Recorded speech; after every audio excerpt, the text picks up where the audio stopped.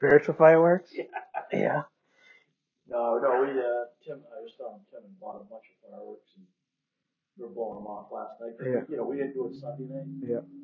But we had like just some parties and dogs out there. Yeah. He was all just waiting. He wanted to, fire him up. I was like, well, you should probably wait until after. At least the sun goes down. Cheer him on. That's great. But he's never done that. Yeah. I was telling him we used to play with fireworks all the time. Yeah. As a kid, and I was looking at my wife. And I was like, yeah, I can always tell a newbie. See, they like to fuse and run. Yeah. And she's looking at me like, yeah. I was like, you never play with fireworks? Yeah. No. She's like, oh man, you guys have. That's the best part. I mean, I was a poor little kid in Memphis, but I had fireworks. Yeah. That's great. My brothers and I were completely nuts. You know those little red ones? Yeah. They just huge bang. Me and my brothers had a bunch of those, and we had like a war in our house once. In your house? In our house. My parents weren't home. We were like chucking them at each, lighting them, chucking them at each other. We were nuts. We were really you could put some eyes on that. Oh, yeah. You ever have one of those explode in your hand? You can't feel your fingers. Yeah, it feels like someone just slapped your hand with a hammer. Yeah.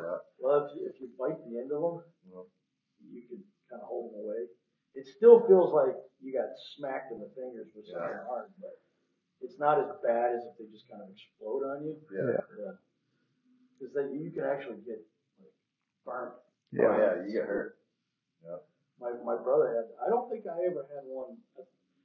Remember one time they were blowing fireworks off in the field when I was a kid, and one hit me in the throat, but I don't think it like exploded or anything. It just scared me, like, cause and because some of them every once in a while you'll find a dud. Yeah. That they didn't really get blown off. But my brother one time he was lighting one, and either he didn't know it got lit, or the fuse was really small or something. That's crazy. And he just kind of like hit his hand from my parents because he didn't want my parents to know he was messing around. Oh, that's great. Oh, that's so funny. We haven't done anything for 4th of July for years. It's hard to celebrate these days. Yeah. They need to It's hard to get happy about 4th of July. They need to legalize freedom. Yeah. You were saying that the other day, yeah. Legalize freedom again. Yeah. I was talking to a friend years ago, a guy I went to high school with. We were just chatting back and forth one day, and he grew up in Massachusetts, like up in Brookline, and he now lives in North Carolina. And I was saying, you think you'd ever move back up north? He's like, no way. He's like, I actually live in a state that's free, Yeah. But the ironic part, well, maybe not ironic, but the crazy part was he was down there because he worked for Microsoft. That's crazy. Yeah, but Microsoft's kind of one of the problems here. Yeah. Yeah. Or at least the CEO is the problem here. One of the problems in the world. Yeah, I don't understand that. Yeah.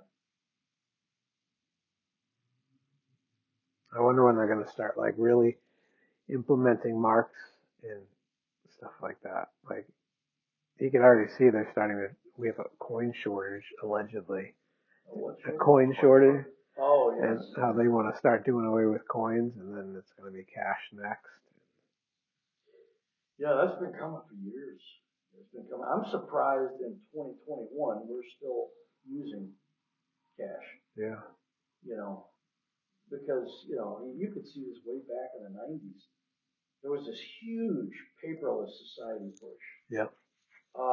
That's when I was working at John Hancock in Boston, and I saw it very, very clearly in a financial institution. In fact, I was working with them when they first started publicly trading.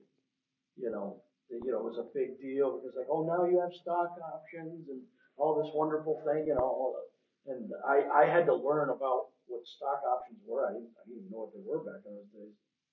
So I had to kind of learn all that stuff and I kind of invested in our own, I wouldn't call it investing so much, but I put extra money in my stock options, I should say, just, cause it seemed like they were going up pretty quickly on the stock market. But at the same time all this is going on, I was working in a department, our whole department's job was to get rid of all the paper.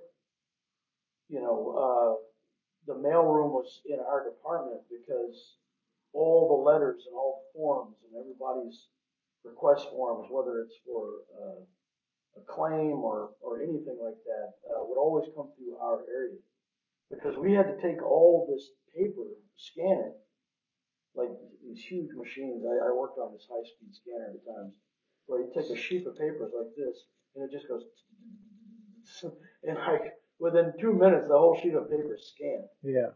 And you can see the images on computer screen just going, blip, blip, blip, blip, blip, blip, blip, you know. Wow. And if there's a problem, everything will stop and you have to figure it out. But yeah, I mean, so everything was just getting scanned. So we take all these papers, box them up, and they go get sent out to some warehouse. And after, I don't know, 20 years, it all gets destroyed or something. But the whole idea was we're putting everything computerized, and they're encouraging all the people in their company. And how many people use John Hancock for one reason or another? Yeah. They're trying to get everyone that that's involved in their company in any way to do everything online, everything through email, everything through electronic form. That's when the electronic signature was a big thing, and that was in the late '90s. I mean, that was over 20 years ago. So Yeah. it's like I'm Surprising it hasn't progressed past that by now. Yeah, I don't know what the stall was, but it's it seems like I don't know if you ever saw that show The Office. Yep. The Office is all about a paper company, and Yeah. Dunder Mifflin. the whole idea was it was a business in decline because that was like what would that show come out in 2005 or something. Something like that. Yeah. So the idea was paper, any kind of paper is in decline. My brother used to work at Sun Chronicle in Attleboro. They eventually had to let him go because the papers aren't going anywhere these days. Yeah. No one does paper. If you want news, you look it up on your phone or whatever, your tablet or computer. No one, I mean, buying a newspaper is for the 50 plus crowd. Yeah. So no, I mean that getting rid of coins. That's what Canada started doing. They don't even have pennies anymore. They haven't had pennies for years. Really? That's crazy. Years, yeah. Their lowest denomination is nickels. Wow. And but then they did something weird. They took their $1 and $2 bills away, and they made $1 coins and $2 coins. And again, this was years and years ago. So they don't have pennies, but they do have dollar coins and $2 coins. That's weird. So their lowest denomination in paper money is $5 bill. Their lowest denomination of coins is 5 cents. So everything in Canada is going to be rounded up to the 5 cent mark, Yeah. or rounded down, whatever. But no, I mean in Canada, they borrow from Europe, so I don't know what Europe's doing. I don't know if Europe would still have in England. I know it's just like I guess they call it pence, right? It's kind of like their penny. Yeah. And then they have the 2 pence or the tuppence, which is 2 cents, which I don't even think they have that anymore. I think they got rid of all those really low denominations. So it's like you see it coming out of Canada, out of Europe, and all this stuff seems to come out of Europe. Then it'll go to places like Canada and Australia, and then after that, other countries will pick up on it. When it finally gets into America, or the United States, I should say, when we do it, it's like it's done deal. The whole world's done. Yeah. Yeah. It's kind of like even with social issues, like the whole gender thing. Yeah. But that's not new because they've been dealing with this overseas for a while. Canada's been dealing with stuff like that for a while, and now it's like blown up here. And now once it's a thing here, it's going to be a done deal everywhere. Yeah. Once they totally win that battle, which they kind of already have. So yeah, I mean, America's never on the front line with a lot of that stuff, and yet when it gets settled here, it gets settled everywhere. Yeah. You know, it's just the way it works.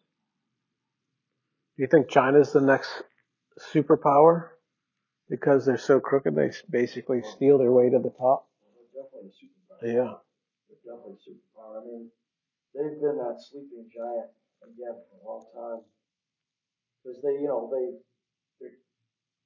technically communist, but not really. Yeah. They're kind of like a democratic communist. You ever see that movie, The Karate Kid with Will Smith's son? Yeah. Kind of like the newer version of No. Karate Kid.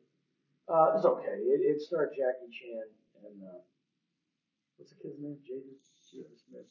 He's a weird guy now, but anyway, when he was still a teenager or 11, 12, however it was, he started with Jackie Chan and kind of an update of the whole Karate Kid idea. His mom and him moved over to China, and it was really, I really got. How long ago was that movie out? At least 10 years. Right? Yeah, probably. So I really got a sense of, wow, they're really singing China's praises. You know, because there was this one part where uh, Jackie Chan was like the maintenance man in this building, kind of like the Mr. Miyagi type guy, and he was showing the kid how to get a shower on. You know, you gotta turn the switch on. That turns the hot water heater on downstairs. You gotta wait like 20 minutes or whatever it was, and then you can take a shower. And the kid kind of like, why you do that way? And the idea was just like Jackie Chan was kind of like, oh, because we don't waste power, and it was like this like we're so advanced. Glorifying. Yeah, yeah. I mean, China is just so advanced. You wasteful Americans and all this, and I was like, wow. Here it is, a movie produced and made and all this, in the United States. I know they filmed in China, at least part of it, but it's like here it is. I mean, you've got to have Chinese backers behind this thing. It's got to be. But dude, how much of that stuff's gone on since then? And this is like right out and open in our faces. China's great, Did you? I heard through the grapevine basically.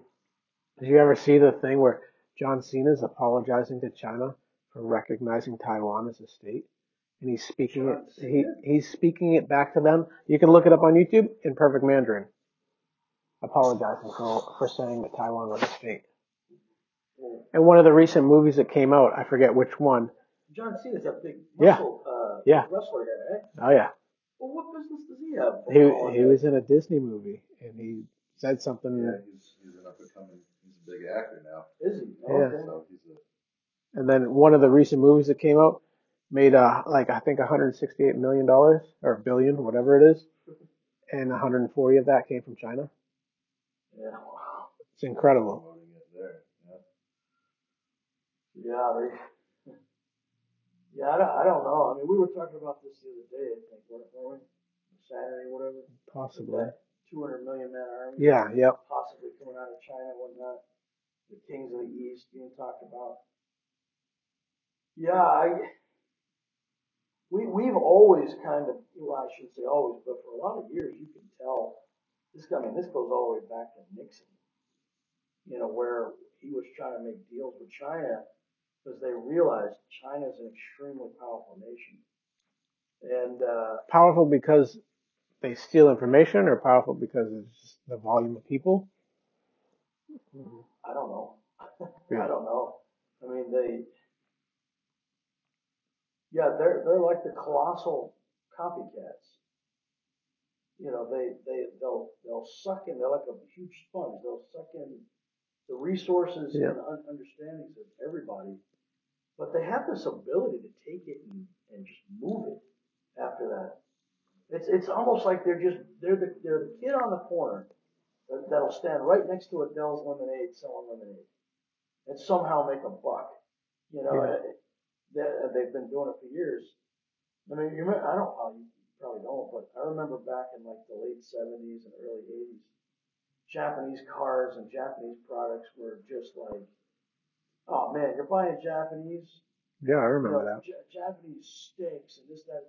And then over the years, the Japanese products began to be actually respected for their quality. But then it turned over to China. Everything started to be made in China. Yeah. You know, because they don't regulate things the way we do, and yeah, I think we were talking about that too. We don't, oh yeah, we don't pollute, but we'll send it over to China. They'll Yeah. pollute. Yeah. They'll do it for us. It's Yeah. weird though, they've never really like acquired that same amount of respect like the Japanese product did. Right. We're still like, oh, it's made in China. You know? Yeah, because I don't know the Chinese. The Chinese are just like an underhanded dirty. Like they have, you've heard of Huawei phones? No. Huawei cell phones are like far superior to iPhones, Good. but they're legal in the United States because everything made in China is owned by the government. So there's like spyware embedded into the phones so that they can listen and do whatever they need to. They're not allowed on any networks in the United States. But Huawei's a huge phone company. Okay, no, I've never heard of that. When I worked up in Boston, again back in Boston, I was really surprised. There wasn't like a racial anger or like, oh, these stupid Chinese people, you know. There was nothing like that. It was just a surprise. Because like on the movies and on all the stuff, you always see them bowing and always very polite, very Yeah. respectful. But like the reality is, you'll be waiting right. It's like if you're waiting for a subway in Boston, you kind of know where the subway is going to stop. So if you know, I used to take the one up in I used to take a subway up to Sullivan Sullivan Square, Yeah. wherever that is, up near the Shaft Center in Charlestown. But I'd get on the subway on the Orange Line at like Back Bay Station, and you kind of know where the door is gonna, kind of stop. So because it's always within like 2 or 3 feet of each other. So I'd always like stand right at the place where the door is gonna open, so I can just get right in. And somehow 5 Chinese people will still get in before you. Yeah. It's like, I'm standing right here. Where did you people even come from? Yeah. And they'll just like push you right aside. And I noticed that if you say something to them like, hey, which I very seldom did, they'll back off a lot of times anyway. And they'll kind of like go, oh, okay. But if you don't say anything, they'll just jam right in front of you. Yeah. Like if they see a bus coming, and you'll be waiting right at the bus stop. And they'll see the bus coming, and like a gaggle of geese, they'll just come up and they'll just like, by the weight of their numbers, just push you back. And it's like, how did I not get a seat on this bus when I was standing right here? Yeah. And it's just, there's so many of them. Like rudeness, they don't consider rudeness. They're just like, Yeah, hey, I think we gotta make our because life. back in China it's the same way. Yeah, And there's so that's many what I've people. heard, and I think it's just the sheer volume of people. That's what they're used to, rubbing elbows and just You got get 1.7 where you're billion. there. Yeah. If you're not assertive, you don't get anywhere. Yeah. I mean, China's a huge country, but they don't all live in those mountainous and country regions. No. Most everybody lives in the city areas. Yeah. And, you got a city just jam packed with millions of people. And we think of New York and places in Chicago. There's and LA nothing and compared to Atlanta, there. but those are just a few cities that do it here. But Yeah. over there, all the cities are just. There's no rest. Yeah. You live in a building with 100 other people at least. Yeah. You live in an apartment with 100 other people at least. Oh, I was watching a video the other day. I don't know how it like popped up on my feed, but it was a building with like 10,000 tenants. This building was massive. That's crazy. I couldn't believe it. I was like, this is a city. Yeah. It's a city in this building. Yeah. You know? They got their own community. They have to have their own police force. In the building. Yeah. It's crazy. That's nuts. So yeah, China. Years ago, they used to call it like a sleeping giant. It's not even sleeping anymore. President Trump, he really put the screws to him. Like, nope, this is the way it's going to happen. And this is the way it's going to happen. And you're not going to do this. And we're going to do this. It's like, go Trump. All right. Yay, Trump. And then Now Biden comes that's in all with gone. his eraser. Yeah. That's all gone now. So they just come in, everybody knows Biden is a joke. It's not even him running the show, but yeah, they're just, And besides that, I think his administration is inviting all this in anyway. Just come on. For what do you think? Like to make America weak? To kind of usher in like a one world? You got to drag American I think down? that's the main agenda. Yeah. If we go all the way up to the top, you got to go to the power of Satan. It's not the power of corporations or nations anymore, really. It's like the devil. The Antichrist spirit? Yeah. Yeah, I think it is. The United States is still way too patriotic. I don't know. This last year was kind of. I They know, dulled it but down. They turned it down to 4. well, you see Yeah. what all this stuff has done. Yeah. There's so many people that hate our nation now, but they've been doing that for years. We get to see our beloved sports characters totally disrespecting our nation, and then we get to see CNN doing it, and then everything you see and everybody that's famous, all the Hollywood actors, I used to like Ben Affleck years and years ago, but then when he started apologizing for being rich, I was like, you're an idiot. I'm so sorry. I'm a scumbag for being rich. Well, you might be a scumbag, but it's not for being rich, you dummy. Yeah. Yeah. Well, that's 10 years ago. All those people were all kids. Yeah. And they were filling their head with garbage, and like you say, with the whole one world government. I don't know if you follow any of the Disney movies at all, but there's this one recently, Raya and the Last Dragon. Yeah. And my wife was like, "It doesn't seem like there's very much wrong with this." I was like, "You're not catching the whole one world government thing going on here? Yeah. Like all the nations coming together and."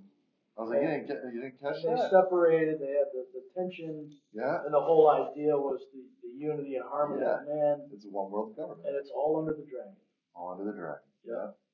I was like... Doesn't they talk about the dragon in the Revelation? Yeah. All under the dragon? Yeah. Satan the serpent, and then he turns to a dragon. It's like he feed him so long, he became a dragon. Yeah, in this movie, the shape of the land was actually the shape of the dragon. That's crazy. So there was different nations within this area that were different parts of the dragon. Yeah. But the dragon got unified at the end, Yeah, no, you're right. It's just one world peace, It's super deceptive though. Like she's aware. It's like embedding it into the kids. She's always paying attention, and then she was like, "There doesn't seem to be anything wrong with this." I was like, "It's humongous. It's in your face. Like it's so in your face. It's ridiculous how bad it is." I think instinctively everybody on Earth, it's weird because we have, for lack of a better word, tribalism.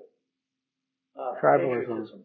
Yeah, tribalism. Yeah, we've got this tribal mentality, and yet we all kind of instinctively know it's good to live in peace with everyone and everybody be in harmony. And the Lord very clearly lets us know. Well, the Book of Revelation, the Scripture very clearly lets us know Christ will rule the entire world. Yeah.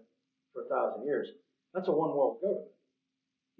And he's the originator of the idea.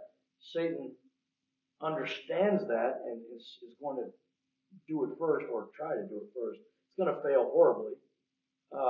But yeah, he doesn't do anything originally, but he knows the idea is everyone comes together.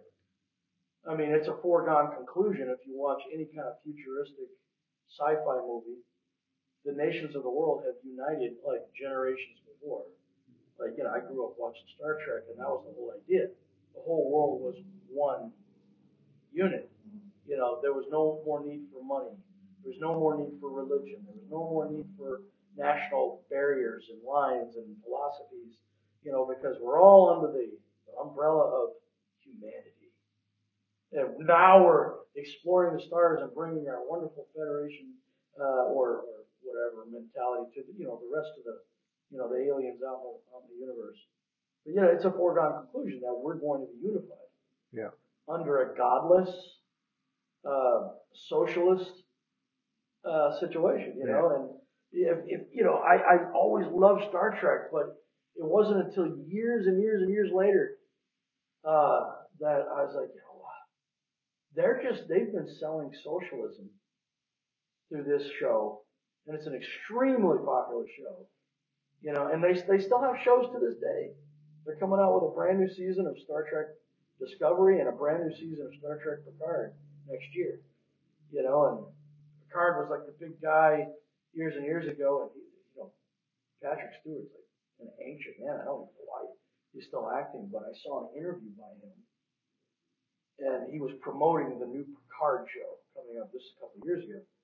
And he's like, "Oh, this job, this role gives me such joy. I can't tell you. Every convention I go to, there's at least one person that comes up to me and says, 'Oh, thank you so much for the work you're doing. When I watch Star Trek, it gives me hope.'" And I was like, "Oh, and I like the actor, I like the show, I like Gene Roddenberry's ideas, but really the truth is it's just a bunch of godless socialism. Yeah. And that's all it is. That's what what they're saying is it's a foregone conclusion. This has got to happen on Earth in order for us to advance into godhood. Because in the earlier parts of the Next Generation, the show that came out in like '87, again starring Patrick Stewart, that was one of the lines. Like he quoted Shakespeare that I can't even remember what play it was because I have a whole book on Shakespeare. I thought I was pretty familiar with his work, but he quoted this one part. Maybe it was Hamlet. I think he might have been quoting Hamlet. But he talked about us becoming gods, and it made this godlike. I don't know. Did you guys ever watch Star Trek? No? Briefly. Okay. Yeah. Well, there was this like godlike character named Q that gets introduced right. QAnon? Huh? QAnon? Yeah, QAnon, yeah. He's just Q. Yeah. He's part of the Q continuum anyway. He got really mad because he could see humans advancing. That was the whole idea. He wanted to try to keep humans down at the primitive levels because he could see them advancing into godhood. And that was the whole idea. It's like, it's humanism, atheism, socialism. Yeah. It's like, and this is the show I like. Yeah. It's like there's nothing pure. There's absolutely nothing pure. But yeah, they sell it to our kids. And then never mind what is the actual teaching in the public schools nowadays? What are they teaching them? Yeah. Thankfully, I don't know anybody with kids in the public schools, but I can just imagine what they're saying. No, Abby has begged us to let her go to a school. Because we'll go by schools and she'll see the playgrounds and she'll see all the kids. Yeah. And she's so social. She just please, can I go to? No way. You are not going to one of those schools. Yeah, it's poison. It's bad enough when I was a kid. Never mind now. Yeah. It's literally poison for your mind. See, I remember when seeds of poison that will just grow if they're ever watered again. I remember when I was in first and second, younger years. I never remember at any time a teacher teaching me that dinosaurs were millions and millions of years ago. I don't ever remember doing that. It wasn't until I was, I think, in fifth grade. I think it was fifth grade. It was in the science class in fifth grade, just down at Cranston, Rhode Island. The teacher, who is a devout Catholic, because we lived in a primarily Italian neighborhood, and she was just, everyone went to church. Everyone was very religious and very sincere in their religion too, and good folks generally. And I loved living down there, with these people because up here in Woonsocket it was like such a different atmosphere. That's where we first lived. Then we moved down there, and it was a very tight knit Italian community.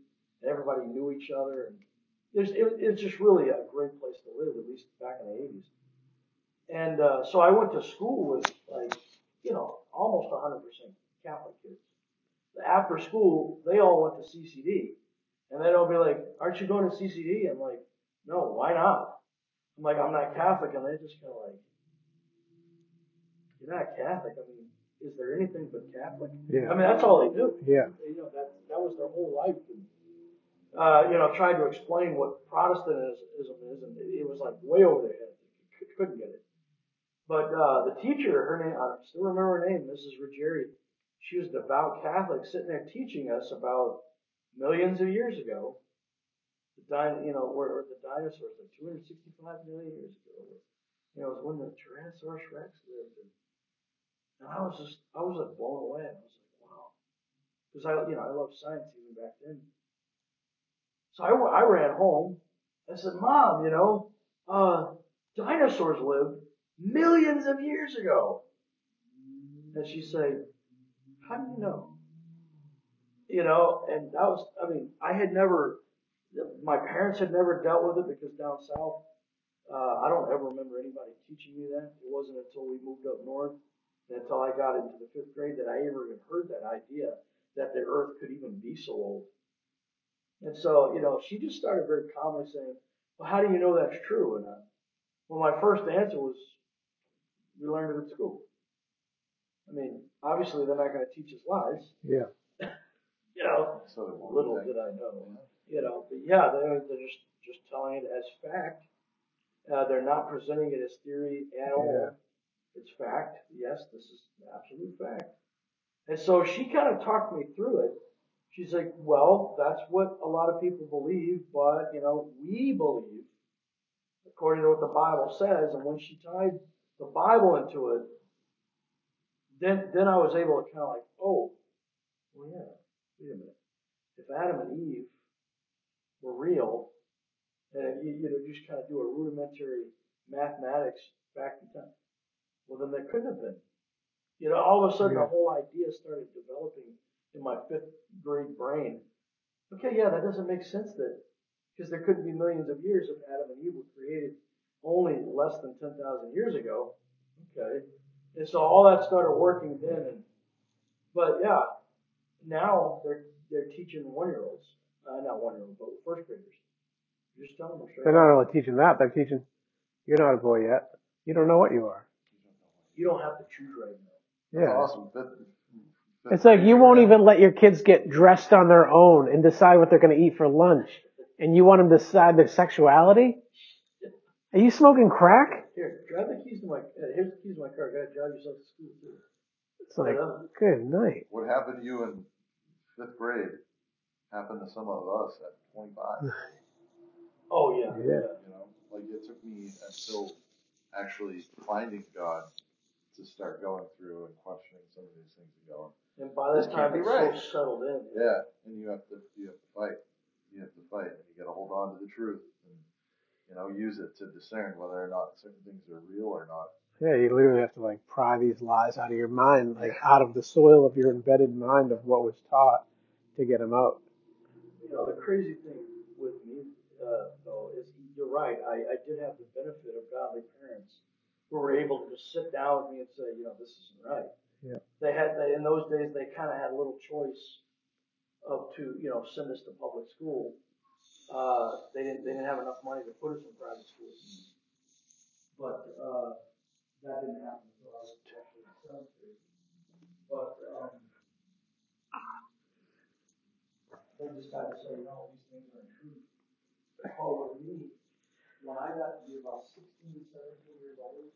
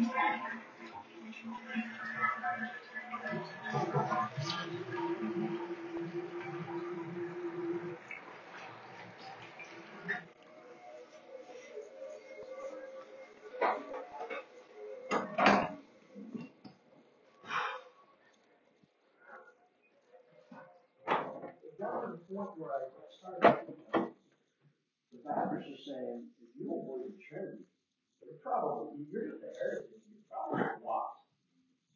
And then you go to church and you hear people saying, if you don't believe in the oneness of God, you're going to hell kind of stuff. And that really disturbed me. And I started thinking, this is all just a bunch of bullcrap, you know? And there was one side of it that said, dude, that's very disrespectful. You can't do that, And there's another side of it that's like, this is all just a bunch of foolishness.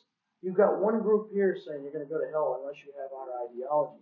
Another group over here saying you're going to go to hell unless you have our ideology. And I was just like, it's all a bunch of foolishness. This is just. And so I was just like, you know what? I don't know. I didn't ever really believe in the Trinity, and I didn't, but I really questioned the whole idea of the oneness, and I started. That led to things like, well, if the oneness isn't true, then is Jesus really divine? And that led to, whoa, okay, so you dip someone in a tank of water and you magically pronounce the name of Jesus over them. What is that going to do? And so those are the thoughts that started running through my head. And then I got to the point where, is there even a God? Is it really just all made up? Is it just like carefully crafted stories? I think it's important that everyone gets to that point to question if there's a God. God's got to bring us to that. Yeah. Before you can. Yeah, I mean, I listen to guys like, Jordan Peterson, and I really enjoy what he has to say, but he tells all these biblical stories from a mindset of they're just stories. Yeah. We're evolved creatures. I don't ever remember him ever coming straight out and saying there is no God, but he very clearly says, okay, we're going to come from the premise that we have evolved over literally 1.5 billion years. And so the antiquity of man, it goes so far back that we can't even fathom it. And that's kind of his premise. So I like what he has to say a lot of times, but that's where he's coming from with this. And so when I was a teenager, I'd gotten to that point myself. Well, maybe these are just really good stories, good life lessons that people way, way, way back learned, and they pushed it ahead. I imagine a bunch of cavemen sitting around a fire telling stories. And then they would learn things through life experiences, and they would come up with fairy tales to push this through. Those are ideas that I thought could be possible. But you're right. I think everybody's got to get there because it's like the trying of your faith, work at patience. The trying of your faith literally means what you believe is actually challenged. The good news about all that is I came out of that era actually getting revelation. And I realized there was a huge difference between God Almighty Himself revealing Himself to you and just what you learn as a doctrine.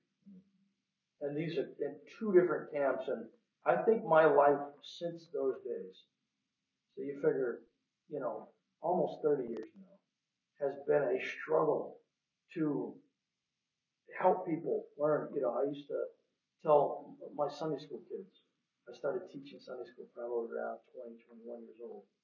And then I started teaching in the church probably when I was 24-ish, 25. And I started pastoring when I was 28.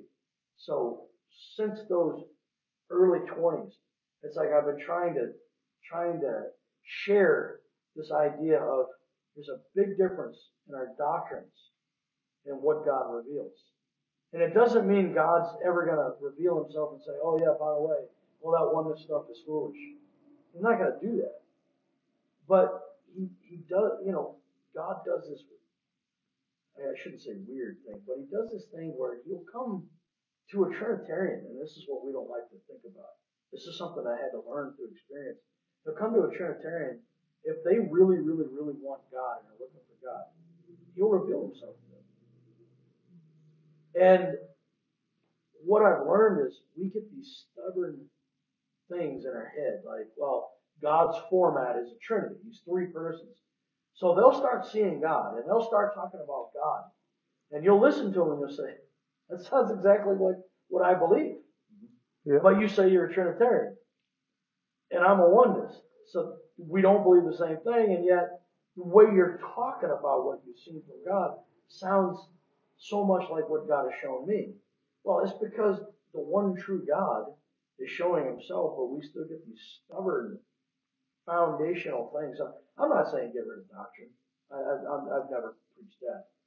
The idea is that, get rid of the religion of it. Get rid of the tradition of men. yeah, It prevents us from unifying. huh? It prevents unity. Yeah, all these like doctrinal issues separate people because and each group, at least in the old days, you're seeing a lot of that fall apart nowadays. But in the old days, each group would basically say, "Well, we're the only ones right." So really, if you're not like us, some groups would come right out and say you're not saved, and other groups would be like, "Well, you might be saved, but there's a lot of things that are wrong in your life, and you're never going to get success, or you're never going to, have the favor of God in your life if you don't believe exactly like us." I remember when I was a kid, I grew up in a Pentecostal church, and I didn't know there was anything else. I would always ask my parents, "Why is there a church across the street?" Because, back in the day, Memphis was known as the city of churches. Literally a church on every corner. I mean, just the church is full. I mean, the city's full of churches of every kind. And we went to the Gray Road Church. I mean, it was named after the road we were on. The Gray Road Church of the Lord Jesus Christ, and right across the street was a Lutheran church. Now, I didn't know what Lutheran was, but and it was also a black church. Unfortunately, in those days in Tennessee, blacks and whites didn't go to church together. So it was a Lutheran church, which was different than us. Was there black people in your church? A few, but most of them went to what we call the Mission Church, which was pastored by David Johnson. And my dad worked in that church a lot too. He'd actually pick up a lot of boys from the inner city and bring them to church. But that's where all the black folks went. And the only white people in that church were usually ministry. And then over in the Gray Road Church, you had a scattering of black people, but not many. So even in our situation, it was segregated. We had another church that was affiliated, a daughter work out of the Gray Road Church. That was the black church. We didn't call it that. We called it the Mission Church. Yeah. But that's what it was, and everybody knew it. And there was plenty of people in the Gray Road Church that wouldn't have stood for too many black people being in the church. That's so wrong. Oh, it is wrong. Absolutely. But it was also normal.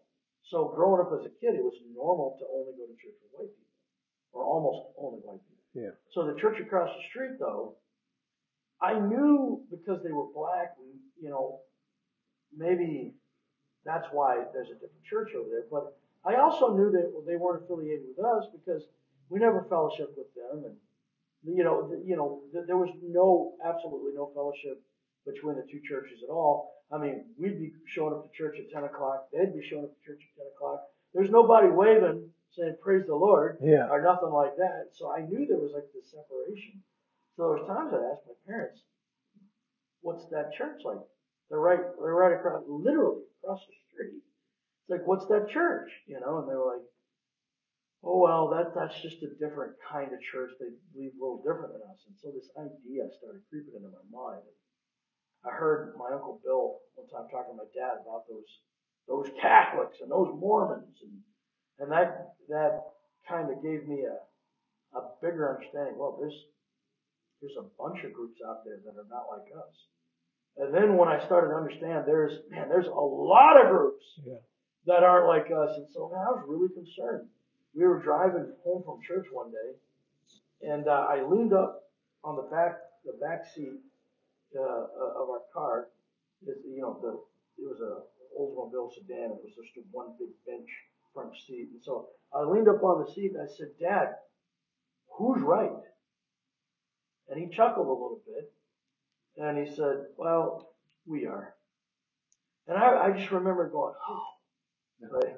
Thank God we're in the right church, right? And it was such a relief that, out of all these groups, we're the ones that are right. Yeah.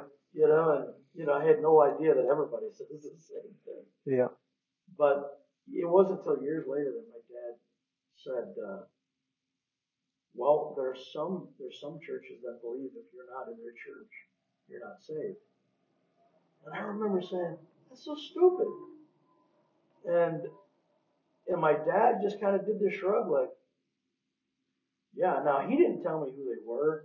He didn't say like, see, in my mind, I thought individual churches, like this church is that. I'm thinking, everybody in the world can't go to one church. I mean, I even knew that then. Yeah. I mean, I got really scared one time. We were having a revival service at our church, and this was a normal thing down south, where a visiting minister would come. He might come and preach for 6 weeks straight, or in some cases maybe 3 months to 6 months straight. And almost every night of the week there's church. Wow. And people would show up to church like every night of the week. And this preacher evangelist would just preach and preach and preach and preach and night after night after night. Well, we were in one of these revival things. I think this was more like a smaller one, like a 6-week revival. But I just remember a small 6-week revival. Yeah. Well, that's what they call Yeah. them revivals. Yeah. They schedule these things like that. I don't remember who the preacher was. I was just a little kid. I was probably no older than 6. I'm pretty sure this is before I got the Holy Ghost. But I remember that the church was packed. It was crowded. He must have been a big name preacher. And I thought it was really cool because we got to go to church every night and play with church kids because there's a ton of church kids. And so, we got to see our friends and play with our friends every single night. And so that was kind of cool for us. But I remember sitting in one of those services and he preached on, the wide is the gate and, broad the way to destruction and all this. And to talk about how few are saved. And I remember looking around. There had to have been 700 people jammed into this building. And it could only comfortably hold like 600, but there had to have been more than that. Because I remember they put folding chairs down the aisles on the side of the pews, and there was like standing room only in the foyer, and it was just people jammed packed in this place. And I remember looking around going, there's a heck of a lot of, of course I wouldn't have said that in my mind then, but like there's a lot of people here. I mean, if only a few are going to be saved, I mean, that means there's people in this room right here that aren't going to make it. Yeah. And I got really scared. And I was like, if only a few people are going to be saved, I mean, my goodness. Because I couldn't imagine, like, the world's population, and a few is a relative number. All I could think of is a few were like, if you had a box of marbles, a few were like a handful. Yeah. So it's like, there's a lot of people here. This is the most people I've ever seen in one church setting. And if only a few of us are going to be saved, then how many does that actually mean? 10, 15, 20? And I got really scared and I was disturbed about that. And all these things will work on me down through the years. And I think those ideas are what really pushed me to go to the altar, and really seek the Holy Ghost and things like that. And a lot of it was fear, but at the same time, you've got so many things going on. So when I realized there were so many groups out there, then I got more scared. But later in my teenage years, it led me to the idea of really, is there one group that's right above everybody else? So I would have conversations with my dad, and he would be like, "Well, there are some churches," and again, I would think individual churches, but I think he meant more organizations. That there's certain organizations that believe unless you're part of them, you're really not saved. And this was not until I think 2008. You guys ever heard of Wayne Huntley? Yeah. Great preacher. Great, awesome man of God, awesome preacher. But Brother Rutledge, I think it was Brother Rutledge, he gave me the CD. It was like 100 messages, all on one CD. And they were all really, really good. And just like every big name preacher you can think of was on there. Going back, like spanning back 40 years or more. And Wayne Huntley was on there. And he was preaching some big conference, and he's like, yeah, I met a man one time, and he was obviously apostolic, and we were having a good conversation, and he had revealed that he was a part of another group, and he was really trying to convince me, oh, we're the same as you guys, we're brothers, we're the same as you guys. He goes, yes, and what I always wondered with, if he was the same as us, then why is he a part of us? And I like Wayne Huntley. I really liked his preaching, and that disappointed me. Yeah, for sure. I was like, are you saying everybody's got to be UPC? Yeah. Never mind just apostolic, but you've got to be UPC. And I was just like, wow, that thing is really a true deal. I think that's like a sour taste in God's mouth. It really is. Yeah. That you have to be part of one group, one organization within like a belief system. But do you, not to put you on the spot, do you think Trinity versus oneness is a heaven or hell issue? Because I mean, I think there's people that are Trinity that are just confused in their understanding, but they truly love God. They probably received the Holy Ghost.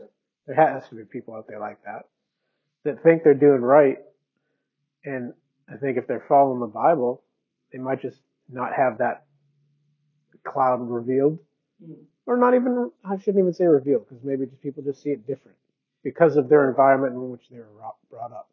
But I mean, if they're truly following the Bible, do you think that thought of Trinity is a heaven or hell issue? Personally, I no longer do. I don't either. I don't.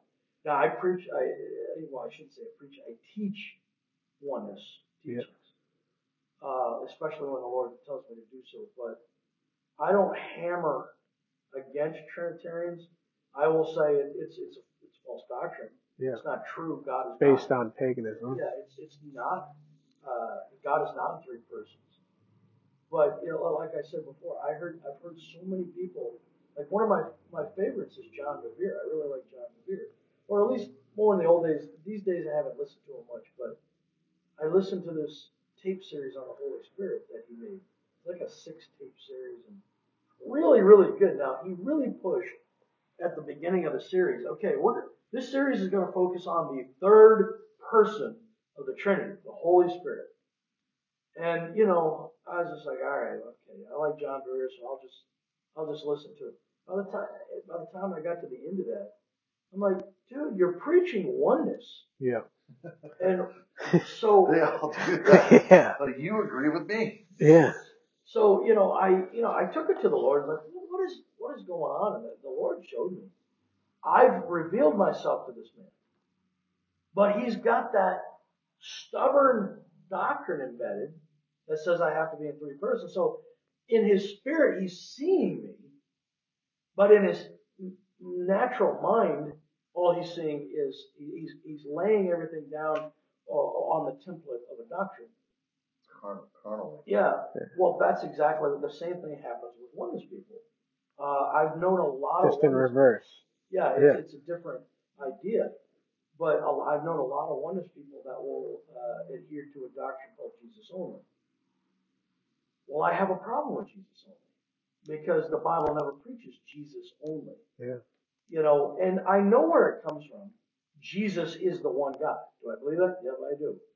But I'm a little ornery sometimes, and I like to trip the people up only to get them thinking. Yeah. Only to get. It's like what comedians do. They kind of like give you a weird preface and premise. A point of view that's just way out there. Yeah. So like years ago, I would say things like, I don't believe in once saved, always saved, but I do believe in the eternal security doctrine. Well, that would just really jazz people. Like, same thing. No, not in my mind. I believe we're eternally secure in Jesus Christ. I just don't necessarily believe that a person who has been saved will necessarily always be saved unless they keep walking the road. So then once saved, always saved, in their case, would be true. Yeah. Until you fall. Yeah. And it's not true anymore. That is not true anymore. Yeah. Unless you keep the faith. So I would, another statement like that I would do is I'd say, Jesus is God, but God is not necessarily all Jesus. No. And people be like, what are you? It's, okay, so let's break it down, God is the immortal, eternal, infinite God. He's omnipotent, he's omniscient, he's omnipresent. Yeah, I mean, he's the mighty God. He's the creator. Yes, he's our Father, and all this stuff. And yes, Jesus is God. But Jesus is the salvation of God. Jesus is like, God is peace, God is love, God is joy, and God is salvation. Jesus is the embodiment of the word of salvation. He's the embodiment of the Word of God itself. But specifically, his name means the salvation of Jehovah. So, the idea of Jesus is not all of God. Because that would be like saying God only exists to save us. In that case, we would have come first and invented God. Yeah. Which I don't believe happened. Yeah. It's God who made us. So God cannot be defined in totality with one aspect that can only be related to us. Yeah. There's got to be a part of God, and that might be that God all in all scripture in 1 Corinthians 15. There's got to be a part of him that is, I hate to say it this way, but there's got to be a part of God that has nothing to do with us. He's just God all by himself. Yeah. He's God all by himself regardless if we exist or not. Right. He was God all by himself before we existed. Yeah, so there's got to be... Like we existed in him before the foundations of the world. Right. So we were a part of him. He had nothing to do with us. We were just part of him. And we were the literal stardust. Yeah. You know what I mean? We were the twinkle in his eye, But, so in that case, that's the reason why I will post statements out there to get people trying to kind of work that out, not just in their brains, but try to work it out in the spirit and seek God for revelation. So this is the reason why I don't like the idea of Jesus only. It's hard to work that out, though. It is. I'll ask God about it all the time because I told my wife on the way here, I was like, I'm not sure. I don't understand fully. It's not. I know God is showing me something, but I can't fully comprehend it. I know it's there in front of me, but I can't grab a hold of it as tightly as I'd want to, spiritually or mentally. It's not. Right. See, normally what would happen is, like a man of God, would say, okay, well, what's your question? And let me teach you the truth. Yeah. And what I've learned down through the years is that's fine. I in my experiences and whatnot, I can help maybe people that have questions, but really, it's just like when Jesus said, flesh and blood did not reveal this to you, but my Father in heaven. In other words, Jesus is admitting my teachings even didn't reveal this to you. Mm-hmm. It had to be a revelation from God. And if it was Jesus only, someone else revealed it to him. You know what I mean? Yeah. Well, no, say that again. If it was Jesus only doctrine, Jesus didn't reveal that to him. You know what I mean? Right. But if it was Jesus only, then he did. Yeah, but he just said he didn't. But it can't be. It's impossible. Yeah. Right. So, my advice in situations like that is, it's not even advice. I think it's just truth all the way. Is the most important thing you can do is ask God for revelation. Ask God to show him to you, because it's not a mental thing, Even coming to God is not a mental thing. No man comes to the Father except he draws him. Yeah. So you can't even make it onto him on your own, even if you had the full truth and the full Bible. You're never going to do the math and say, Judeo-Christianity, that's the way. Yeah. Oh, okay, Jesus is the way. Okay, it's never going to happen. Now, even Paul didn't get it. No, he didn't.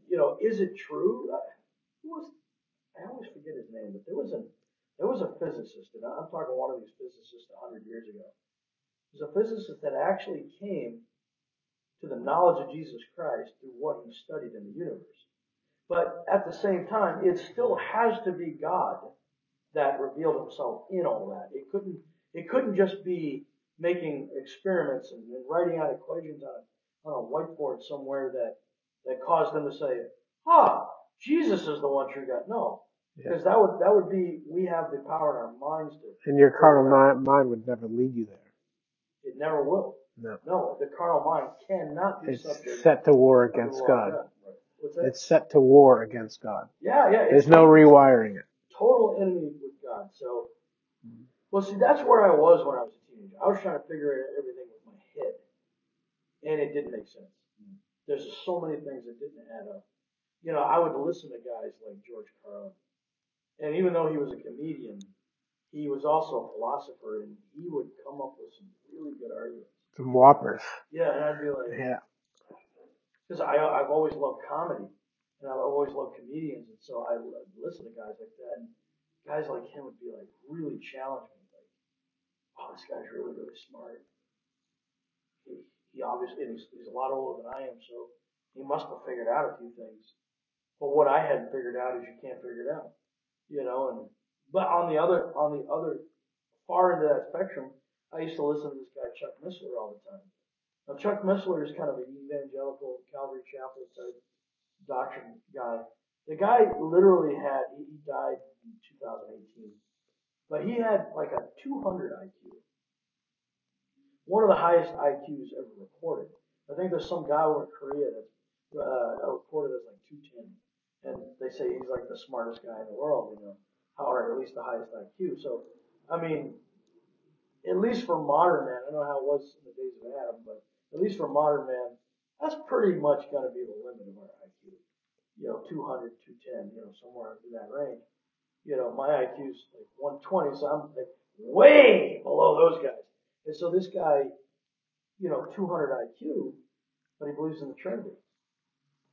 And that just kind of lets you know intelligence doesn't do it. It doesn't matter how smart you are. And it doesn't matter how dumb you are either. I mean, I don't think anybody's dumb.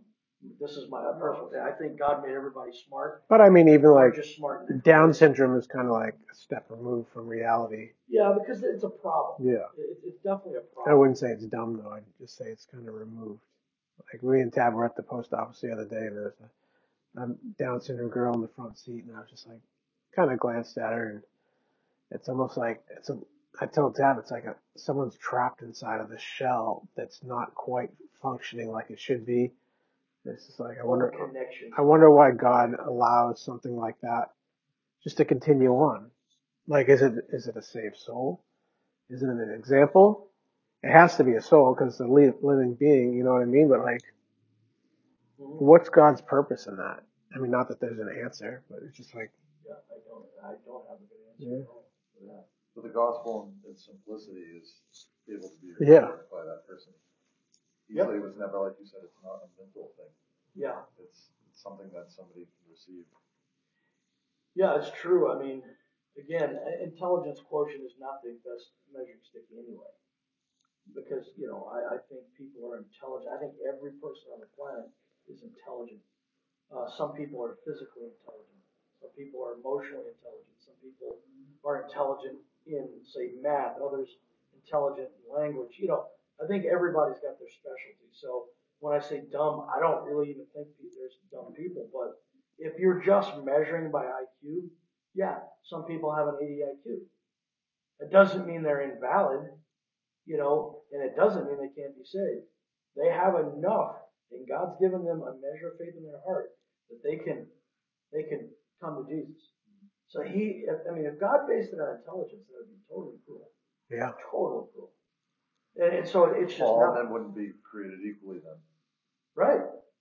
Yeah. I mean, there wouldn't be an equal opportunity to come as you are and find and be found. So yeah, there's that whole thing. So everybody, it really comes down to a choice whether I'm going to or not.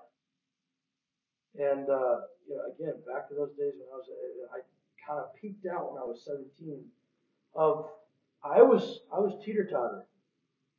Do I believe in God? Do I not? Am I going to give up this Christian fairy tale, or am I just going to separate the things within it that I think are fairy tales? So was that what it was? It wasn't like a believe in God or don't believe in God. Was it like a believe in God or keep just the good stuff to help me be a better person? I was trying to decide what really to do. Like, do I give up any God belief at all? Or do I give up only those things which I think are probably foolish? And just keep the basic shell of, okay, there's a creator God that I don't understand, which I did. I kind of went that way. And I know it was God helping me too. It wasn't like I'm sitting around, I'm going to make a logical choice. It really wasn't that. But even though I thought that's what was happening, in retrospect, that's not what was happening.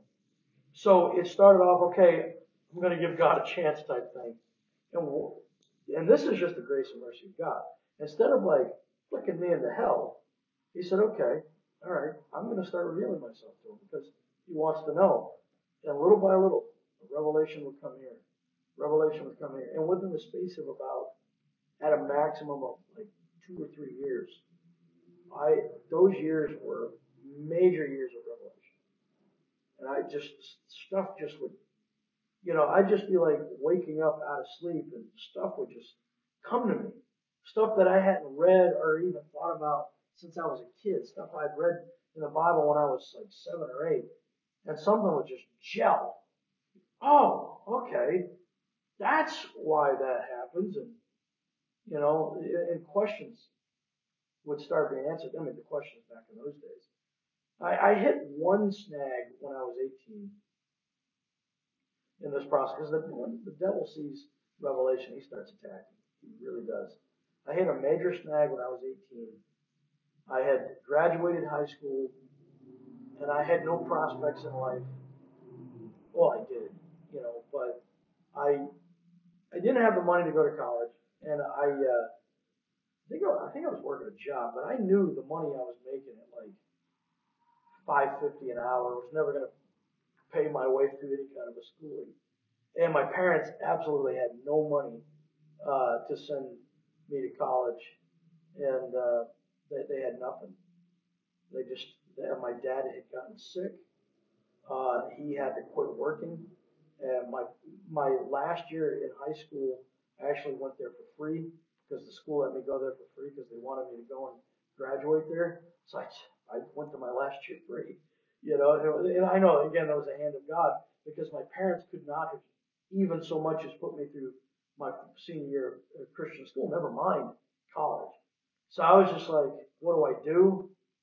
Um, I hated the idea of getting a loan that I was going to have to pay back for, half the rest of my life. And I was just really depressed.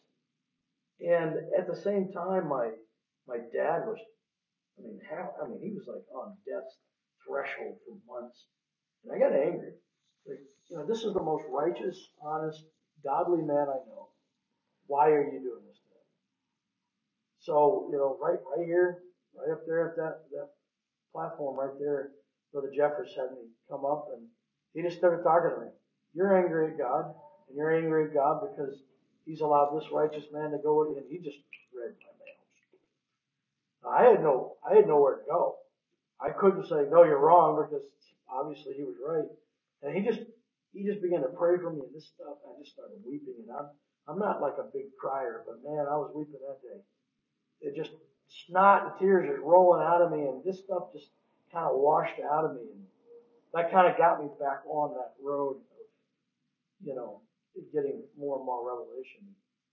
Yeah, by the time I was probably 20, that kind of that era kind of stopped a little bit, but yeah, I was fully a believer again, but it took those years of questioning, like, are you even real? I don't understand. So yeah, he does talk to you. My dad was a great teacher. My mom was a great teacher, but their teachings couldn't teach me the truth unless God revealed it to me. And that's where it comes, and that's what I try. That's what we try to do here. We're trying to get people connected to the living God because He's the only one that could really. Yes, please read your Bible. Yes, pray, but it's the conjunction of the Spirit and the truth together that's going to make it happen. Anyway, now I feel like I'm lecturing. No, you're good. Don't feel like that. Yeah, no, it's not a short process either. It takes a while. I think that's what Isaiah is talking about. Isaiah 28. It's line upon line. It's precept upon precept. He's got to give you these really here a little, there a little. Yeah, here a little, there a little. Yeah. It's not all here, and it's not all there. It's here and there, but it's only here and there a little bit. Yeah. You get little tiny nuggets. It's like trying to catch dandelion spore. Just you can't catch them all once the wind blows them away. You're trying to snag little tiny bits out of the air. You know, sometimes it's frustrating. Like, God, why can't you just show me? You know, and I imagine foolishly, man, I can't wait until I get up to the level of my dad, where you pretty much know everything. uh, I'm almost the age, in another say 4 years, I'll be the age my father was when he died, and that kind of every time I think of that, it wakes me up like, wow, my dad died at the age of 53. I'll be turning 49 this year, so it's like I'm only like 4 years away from my dad's age when he died at the very end. It's like, and if I have anywhere near his experiences or understanding in godly things, then that means, man, he didn't know. He didn't know everything. He nowhere near knew everything, because I know for a fact that I feel like I've scratched the surface maybe of the things of God. It's like, there's so much. So, I mean, I've got more questions now than I did back when I was 17. Those are just the basics. The oneness of God and Jesus' name baptism. And is this spirit stuff really, is it really just stuff we make up? When I'm speaking in tongues, am I making it up? I used to think that, because even in all that time, I could still speak in tongues. I could still come to church, pray at the altar, and speak in tongues. And that got me thinking, is just this a mind game? Am I playing tricks on my own mind? Yeah. Gone through all the questions. Yeah. But that's why true believers go through a lot of those questions. You need to. I think. Truth. Yeah. They're not ready to just settle. I'm not just going here because I'm going here. Yeah. I'm going here because I believe something to be true. Yeah. And in my walk with God, I want it to be solidified. Yeah. Yeah. You Yeah. know, and then you move past those points. But like you said, if you're trying to bring people to those places so that they can work out their salvation with God, that's the whole idea, right? Yeah. And well, the good news is God will show. When you've got that kind of attitude, God's going to show you the answers. It may come from some really weird sources. And I'm not saying I will never preach ecumenism. Like, oh, we're all just brotherhood of man. You can pick up pieces of truth here and here. I studied under a guru and I learned some. No, I won't ever say that, because there is a devil and he will trick us if we let him. But sometimes truth happens, it kind of like comes to us in ways that you never expect. You've got at least one child, right? Yeah, two. Two children. Yeah, you'll just be watching your children one day and Oh yeah. yeah, massive revelation. Wow. It's funny, I've gone to correct my daughter, and God correct me the same time I'm correcting her. Yeah. I'm that way. Yeah. Like, I wanted you to see that this is how I felt about this particular situation. Yeah. And I'm like, wow. And that's major revelation. Yeah. So no, it's not good, but not good in the sense time, like, oh, I didn't realize I was doing that. Didn't realize that was that much of a problem. But you can see based on how you want to deal with your child. Mm-hmm. God feels that way about certain things. He doesn't want to have to discipline you like that all the time. Right. Yeah, it's funny you say that too, because a couple of weeks ago I was talking to Brother Jeffers, and my wife comes in the office where we were talking, and I had him on speakerphone, and she just came in there to say hi, like, hey, how you doing? And for the next half an hour, he just ministered to her. Just, that one little hey, how you doing, just opened up this channel, because she needed some things from God, and and it didn't come through me, and that was one of the things he was saying. He goes, well, you know how it works. He's like, you love your daughter, but you have to correct her, and sometimes you get so frustrated with how she treats you, and he's like, you got to understand, your heavenly Father feels the same way about you. It was funny that you're saying that, because he was saying that very thing to my wife just a couple of weeks ago. And it's like, it's so true, so true. You can learn a lot just from being a father, about our heavenly Father, and it's not insignificant revelation. It's huge. Yeah. It's huge revelation. And You know, I will say that years ago, 2014, I think it was, I started getting into this new agey stuff, but not as like I want to practice and believe, but because it started off by hearing things like, just like certain experiments that people would do and learning about, hearing things about the aura, which whenever you say the word aura, immediately I get turned off like that, crystal wearing idiots, But, from like a scientific point of view, they catalog or they categorize this like there is an energy field around us. Yeah. Some people say, well, it's a magnetic field. And we literally have a magnetic field around our bodies. Like we're technically kind of a magnet ourselves. We have poles. It kind of comes right out of the top of our head and kind of goes around through our torso.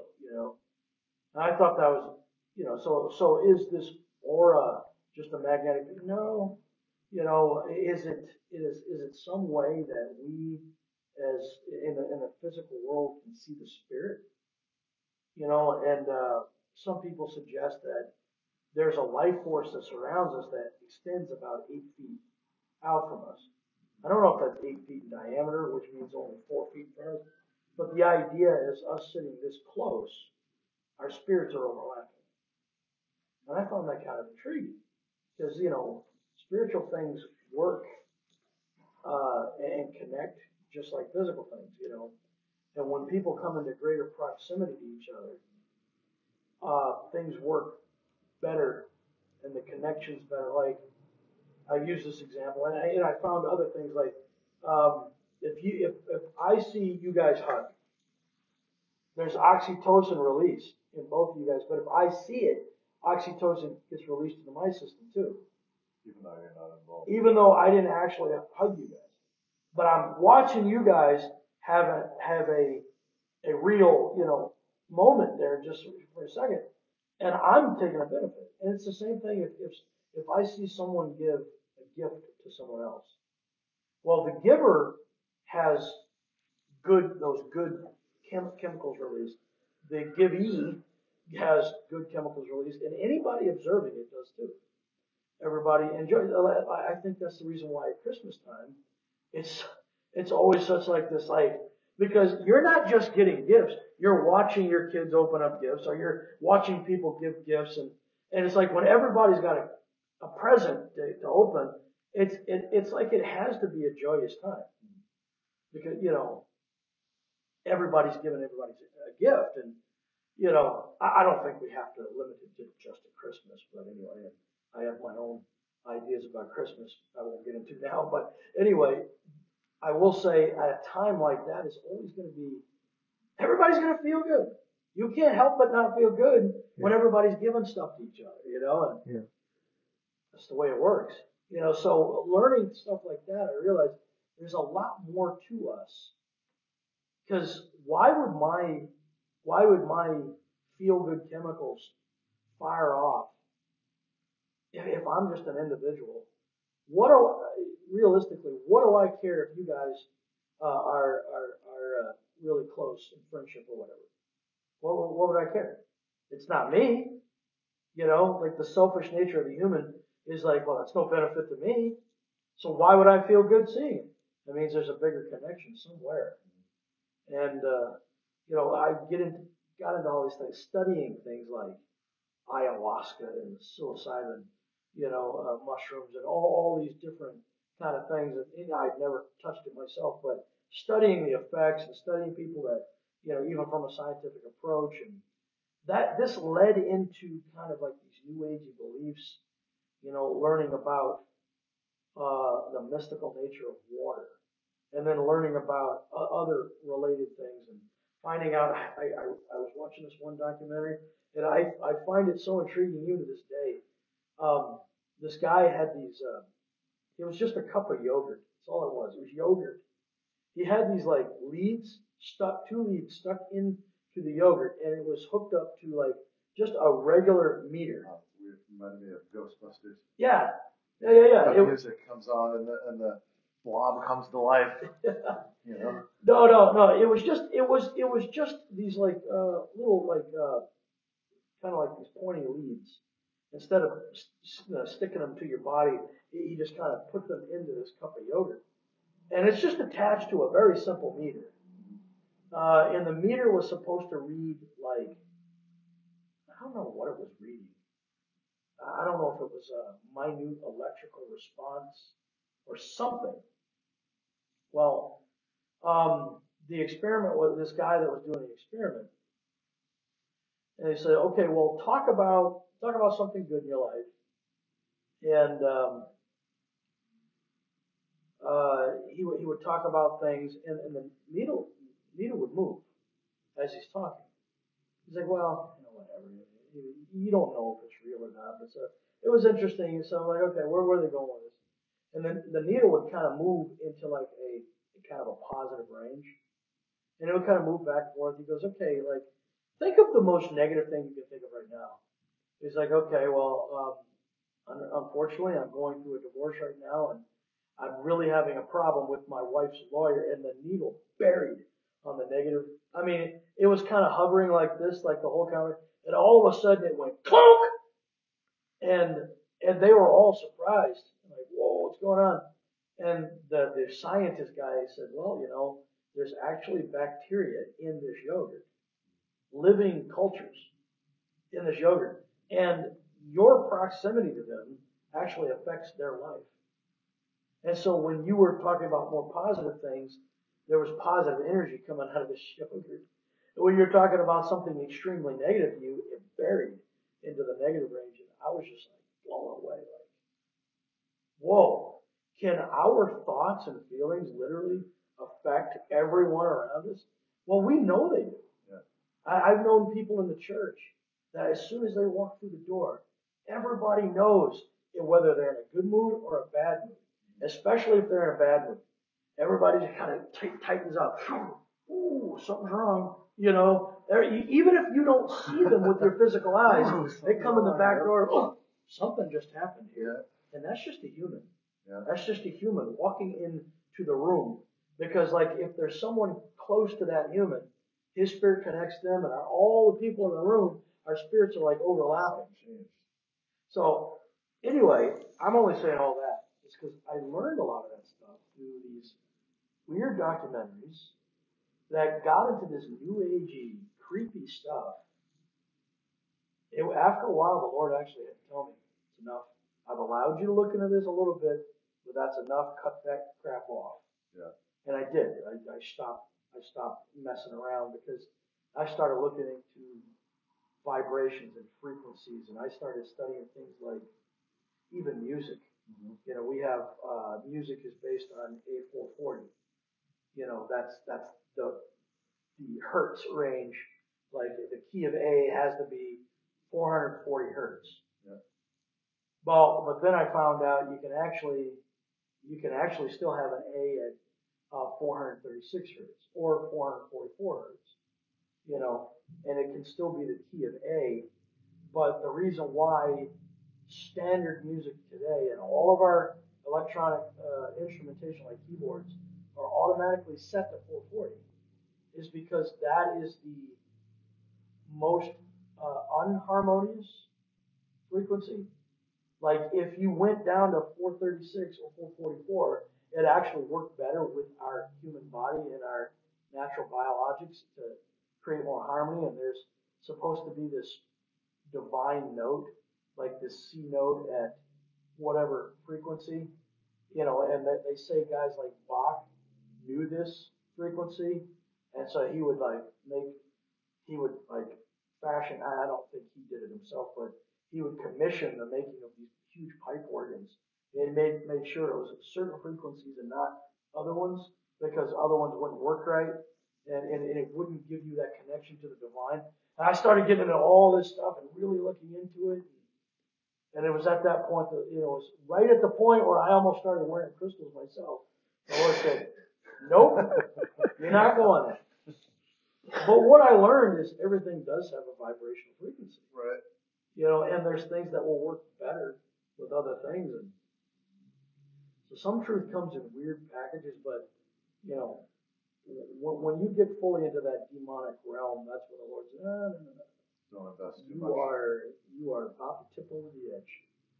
So yeah, I've had several eye opener things like that. Like when I was younger, I used to like these fantasy books, and every one of them, always equated light and darkness.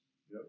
You know, the light is equal to darkness. The yin and yang. Yeah, yin and yang. Yeah, Yeah. absolutely. And years and years later, I found out that is the basis for all Satanism. Satan, what he's going to try to tell everybody is, yeah, I'm darkness, but I'm equal to light. You know, and I can, yes, I'm technically bad, but it's really more about a balance. I was gonna say, isn't that what Star Wars pushes? Yeah. Balance in the Force. Yeah. Right? They're always pushing the black and white and the whole. They do that everywhere. You see it everywhere. You know, it's funny because one of my main kind of underlying messages is balance. But it's not balance between light and dark. It's balance in the light, you know, spirit and truth, you know. So, you know, physical and spiritual even, you know, there's got to be a balance. But I heard one preacher years ago says, hey, yeah, you know, you gotta go out to the golf range every once in a while. You gotta have balance in your life. Well, I didn't like that because I felt like what he was saying was, you gotta balance carnality and spirituality. No, you don't. You can go out to the golf course and play golf, but not because it's carnal, because it might be the way you relax. And especially if God says, hey, go swimming. If God tells you to go relax, you know, while you're swimming in your pool, then do it. You know, if God says go read a book or do a puzzle in order to just kind of relax your mind from serious matters, yeah, do that too. It's not about descending into the carnal realm. Okay, I'm going to go watch an R-rated movie because I have to have balance in my life. That's not what he's talking about at all. You know, that's hard for young, zealous Christians. That takes a little while to learn. Yeah, they're afraid of everything. To cut it all out. Like, oh, that you can't do that. Or I remember when I first came to the Lord, we had a pastor who did that, and I always had that in my mind. Like, why does he go and play golf all the time? Like, how is that, contributing to the kingdom of God? Like, what does that have to do with anything? He was just golfing. Yeah. That's how he relaxed. Like, yeah. It's okay, you know what I mean? And especially if it's okay. Yeah. Now, if he's skipping church to go golfing, okay, now you've unhinged yourself. You know, you've actually missed an encounter with God because you were relaxing. You know, and I've heard like a lot of arguments. Well, I don't go to church. My church is the beach. My church is taking a walk in the woods. My church is neat. I can actually get more out of the things of God going out and taking a walk through the woods and just watching nature than I can at church. Well, I would say you're probably not hearing much word of God in the church, or you're not feeling much spirit in that church, if that's true. You know, if you are really getting more just taking a walk in the woods, then maybe ask God to show you a better church, a better fellowship. Yeah. You know, because yes, a walk in the woods is awesome, and yes, you can touch God in the woods. Absolutely, I have got no problem with that. But when the body comes together, there's things that He's only going to talk to the body. You know, He's not going to tell you as an individual. He's only going to give to a body as a whole. We miss that, and that's the reason why the Bible says forsake not the assembly, because there's some things only the body as a whole is going to get. Mm-hmm. So I actually, one of the guys was your dad years and years ago. He was like, oh, you know what? I often get so much more out of just taking a walk in the woods. And I was like, yeah, I agree. Yes, you can get a lot out of taking a walk in the woods. But I mean, I don't think your dad was skipping church to do it. Yeah. You know, but so I totally agreed with your dad on that issue. Yeah, absolutely. You can get some massive revelation. It's funny you bring this up. It's kind of important right now between Dave and I. What do you do when you've left a body because you don't think they were doing particular things correctly, and where you are doesn't really have another group you can go to, or you'd have to drive like, I would have to come all the way out here in order to fellowship with this body. And I don't feel like I'm led to do anything yet. Good. Well, that's the key right there. You got to be led. You know, there's a couple of years ago, I was talking to a lady right out here. It was a blazing hot summer day. She pulled up on the side of the road. She used to go to church here. And the Lord just started opening up ministry right there. And she's just weeping and crying. I went around the side of her car. You know, I'm actually kind of out on the road a little bit, kind of praying for her right on the side of the road. And after all that happened, she's like, well, so I guess I need to start coming to church here then, right? I said, no, that's not what God's saying to you. I said, God touched you here and He used me to do it. I said, you need to get on your face before God and ask Him what to do. And she never started coming to church back here. So I leave that in the hands of God. So as far as you're concerned, yeah, same thing. If you felt the Lord leading you away from that church, I will say this, that in my experience, the Lord doesn't move people like laterally. Does that make sense? He doesn't just say, okay, you're done with this church, let's move over to this church. Yeah. If He moves you, it's going to move you like vertically. He's gonna move you up into a higher spiritual dimension, realm, whatever. So then in that case, I'm just waiting on direction. Yeah. The other thing too is, again, in my experience, this is only in my experience. This is not a hard and fast rule. Yeah. In my experience, God doesn't move you out unless He's going to move you in. In other words, He's already got everything planned. Right. You know, we just had a guy come here last year who's been involved in our church several times down through the years. He's come and gone a few times down through the years, and I've known this guy for 20 years. And he came back last year, and he subsequently left again. And one of the things I tried to share with him, and as nice as I could, he told me that he hadn't been going to church for a year. And as nice as I could, I said, well, listen, if you have no place to go, then you need to make sure you're really supposed to leave. You know, sometimes we can have disagreements. Say, well, whatever, I don't like that. And logically, I don't think God would want me to go here. But that's where you really got to make sure too. You got to make sure God is leading you out. And when He does, I'm not saying this is a hard and fast rule, because I'm not the Almighty. But in my experience, He'll have somewhere for you. Yeah. He'll open something for you. Even if it's a home fellowship. Right. See, sometimes we get to thinking, I have to go to a church building. Right. The Lord might have you get involved with a group that might mean their homes. Right. You know, like Dave's house. Mm-hmm. You know, and I'm not trying to say that that's what the answer is, but it could be. Leave it open as an option. If you don't say you don't feel like the Lord tell you to come all the way down to Rhode Island to go to a church, maybe He's not, and that's fine. That's God's business. Right. But He's got something for you. Yeah. He's got a body experience for you. Right. Yeah.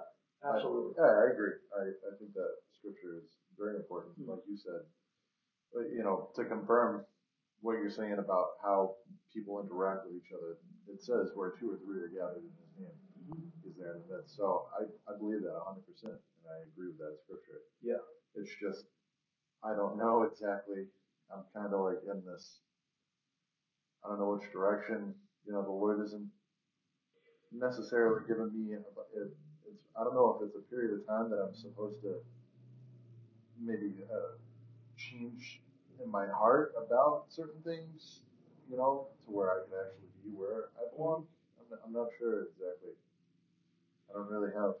Well, it's kind of like what Paul says in 1 Corinthians, let a man examine himself. Yeah. Psalm 139, search me, O God. Yeah. I absolutely, do those kind of prayers and present yourself to the Lord that way often. Just say, Lord, is there any rebellion in me? Yeah. Is there any stubbornness in me? Am I being deceived on any point? Yep.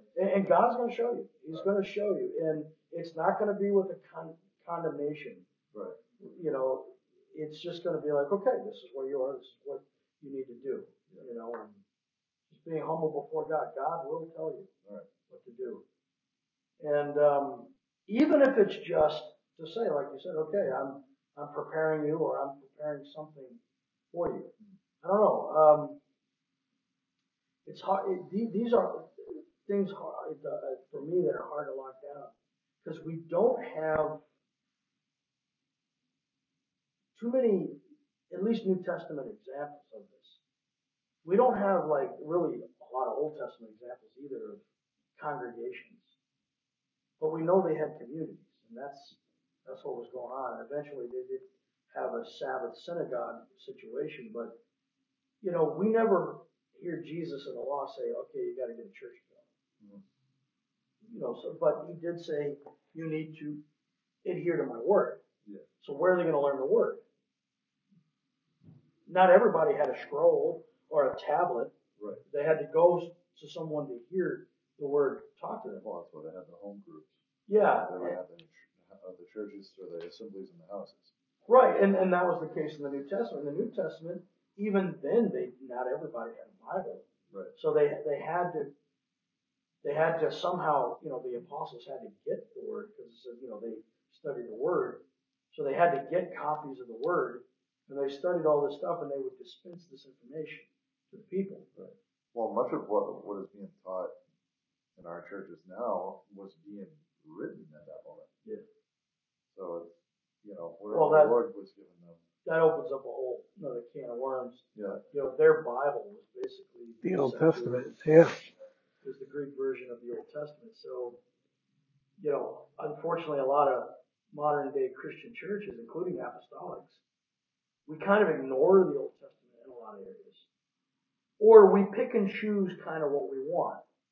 You know, a good example of that is the fornication issue. In the Old Testament, it very clearly lets us know this is not right. But it's the New Testament that really hammers it. Paul's always speaking against porneia, you know, and that can be you know, thought of as pornography or simple fornication, which is really what we always label it as. So did Paul just make up a rule? Well, no. But some people will say, oh, well, in the Old Testament things were different. If a young man went and had sex with a young lady, they're required to get married now, unless the father of the daughter says no. So, like, having sex with a girl in the cornfield is not really a sin. Well, the Bible never says that. And never says that. In fact, it's very clear instruction. You know, a man and woman need to be together. So the Old Testament doesn't somehow endorse fornication, and the New Testament comes against it. Jesus makes it clear in Matthew 5. You've heard it said, don't commit adultery. But if a man even thinks on a woman, yet he's already committed adultery. So as far as Jesus is concerned, it's the spiritual law, if you want to call it that, is more stringent than the Old Testament stuff. But the other thing is kind of like, I've heard this one come up a lot of times too, is tithing. You know, some people say, well, tithing's not in the New Testament, it's only in the Old Testament. But we do this crazy thing where we cherry pick, or blueberry pick. We'll pick a blueberry from the old, pick a blueberry from the new, but you're right. The New Testament was being written in the time where their Bible was the Old Testament. That's what they believed. So, but they didn't go around preaching the law. No. Yes and no. Yes and no. Like when Jesus was talking to the rich young ruler, the rich young ruler said, "What good thing shall I do?" Yeah. Well, first of all, he said, "Good master, what good thing shall I do to inherit eternal life?" That opens up a whole can of worms. Like this guy knew he didn't have eternal life somehow, because he's asking Jesus, how does he get it? Especially if he's been doing all the other things. Yeah, and he's saying, okay, what good thing do I need to do in order to get this level? Jesus said, well, first of all, you started off wrong. You called me good. It's like you're trying to butter me up. Don't call me good. There's only God that's good. Now, that confuses people that think Jesus is God. Well, he is God. So why did he say that? Well, he was referring to what the guy was referring to. The guy was seeing a man. So Jesus was talking about his humanity and saying, this isn't good. You're trying to make my humanity good. You're trying to make my intrinsic value something good because I'm some rabbi or teacher or guru or whatever. And Jesus kind of disabuses that notion right there. He goes, and if you would enter into life.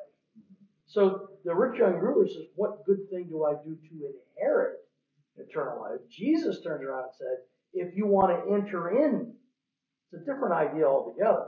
He's thinking of an inheritance. Well, what is an inheritance? An inheritance is something I get when my dad dies. Once saved, always saved. That's your inheritance. I get it, no matter what. Yeah. You know? Yeah. I'm going to have it. When my dad dies, though, so in other words, it's contingent on the death of my father. Was it always worked out like that, though? Because didn't the prodigal son get his inheritance before anybody? Yeah, and that's like the horrible part about that story. He's basically saying, Dad, I want you dead. Dad, you're dead to me. Give me my money. That's how horrible it was. Yeah. Yeah, I want you dead, Dad. I'll take that now. I want you out of my life. Just give me my money. But yeah, so the idea was inheritance is based on the death of my father, whereas eternal life is based on the life of my father. You know, eternal life is based on the fact that I have an eternal father. You know, so Jesus is not talking about how to inherit something.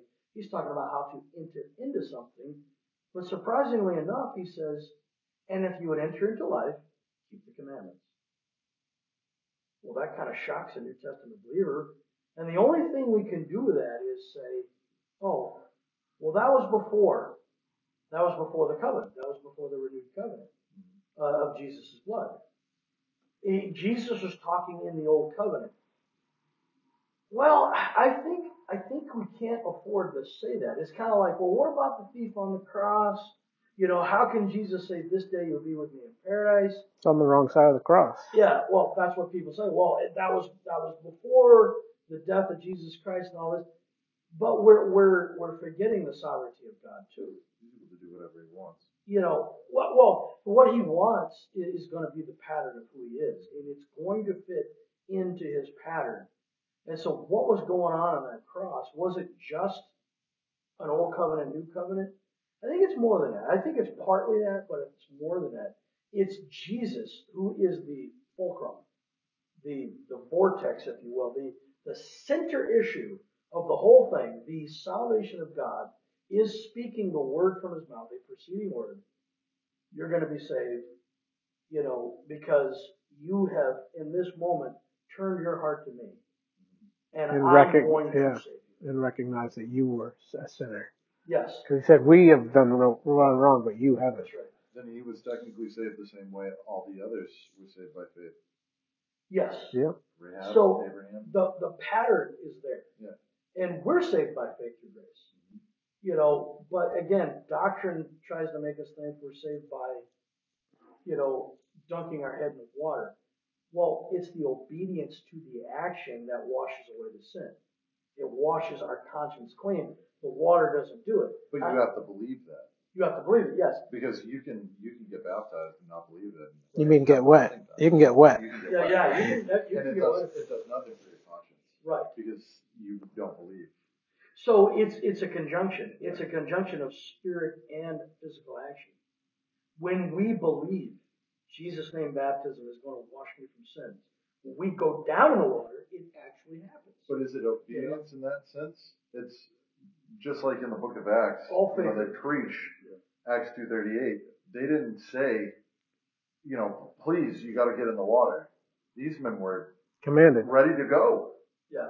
They didn't have to say, hey, you need to get in. They're going, how are we going to be saved? And they said, well, you need to be baptized in the name of Jesus Christ for the remission of your sins. And it says they all received gladly. It wasn't, oh, you know, I'm not convinced. It was like, hey, I need to get in here. This is my good tunic I got on today. I can't get this thing wet. My wife just did a monthly cleaning. I can only imagine, you know, everybody baptizing. everybody at that moment because there was how many thousands? 3,000 And there was at the only beginning and 5,000. Let's say 120. Well, it says about 120, right? So Yeah. it could be a little bit more than that. But 120 baptized in 3,000. Well, you have to go for 240. You can double fist people at that point. so is it obedience? What the scripture, and this is something that's funny. I knew the Lord would open a door. We prayed about it all morning. So obedience to the faith is something that I've been dealing with a lot because I've been trying to, prior to this, maybe this last 2 years, I would try to do everything I could to be right with God.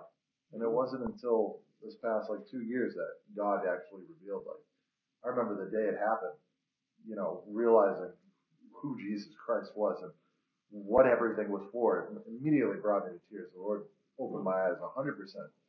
And I realized, adhering to the law doesn't produce righteousness. Right.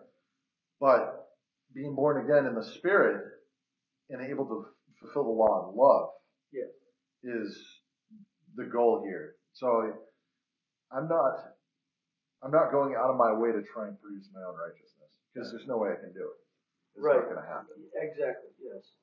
Well, see, another one of those trippy statements that I like to give our congregation here is, just because you can't do anything to be saved doesn't mean there's not something to be done. Mm-hmm. A lot of times, especially in what we would, like in the apostolic ranks, we would call the denominational world, as if we're not another denomination ourselves. But back, kind of like mainstream Christian world, the idea is you can't be saved by works. Ephesians chapter 2. Yep, it's the same Bible as Acts 2:38. But then James says faith without works is dead. Dead, right. So, yeah, all these scriptures together give us the full picture. But works without faith would be considered sin. Yeah, and the wages of sin is death. Right. Yeah. So your works don't produce faith. Your faith produces works. Exactly. Belief always leads us to obedience. Action. I think a lot of people get confused with the word faith. I love what Jeff Arnold says. How you spell faith is R-I-S-K. To have risk, it's not like, I'm going to believe something else. That's risky. No, it's acting on that. The actions of what you believe. So faith isn't, like in Hebrews, faith isn't what you believe. Faith is evidence. You can't have belief in evidence. You can't say, well, Judge, he believed this. That's evidence. There's nothing there. You can't prove what someone believed or didn't believe. But what they acted on according to what they believed is what you can convict them on, their actions. Well, Abraham, it wasn't when Abraham... He was counted righteous because he left, not because he believed. Yeah, because he left. Because he acted on his belief. Because he believed, he left. Right. You know what I'm saying? And because he believed. But he couldn't have left if he didn't believe. Because he believed. And the righteousness led to good actions. You knew that he believed because of the actions. Yes. Right? Yeah. So that's what we're saying is that we'll do things because of our faith. The other thing too is, it's to me it's kind of like a wheel or maybe a triangular pattern. These are just thoughts that are kind of developing, but maybe one of these days you'll hear me teach about this. But it's kind of like you've got beliefs, you've got experiences, and you've got questions or theories, and they all kind of play on each other. Like our beliefs will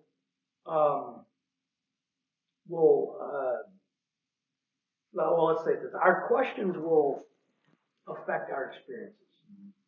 Okay, because we're questioning something: is this true? Is this not true? And it will cause us to, if you will, take a risk on something.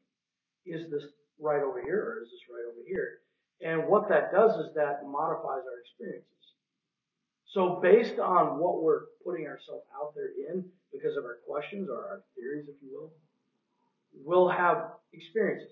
Our experiences modify our beliefs. Because when we experience something, we'll find certain truths. and we'll find certain falsehoods, and we'll have to challenge ourselves. Okay, I'm going to have to give up certain beliefs according to my experiences. Well, our experiences modify our beliefs, like I said. So when we have certain experiences, our beliefs are now modified.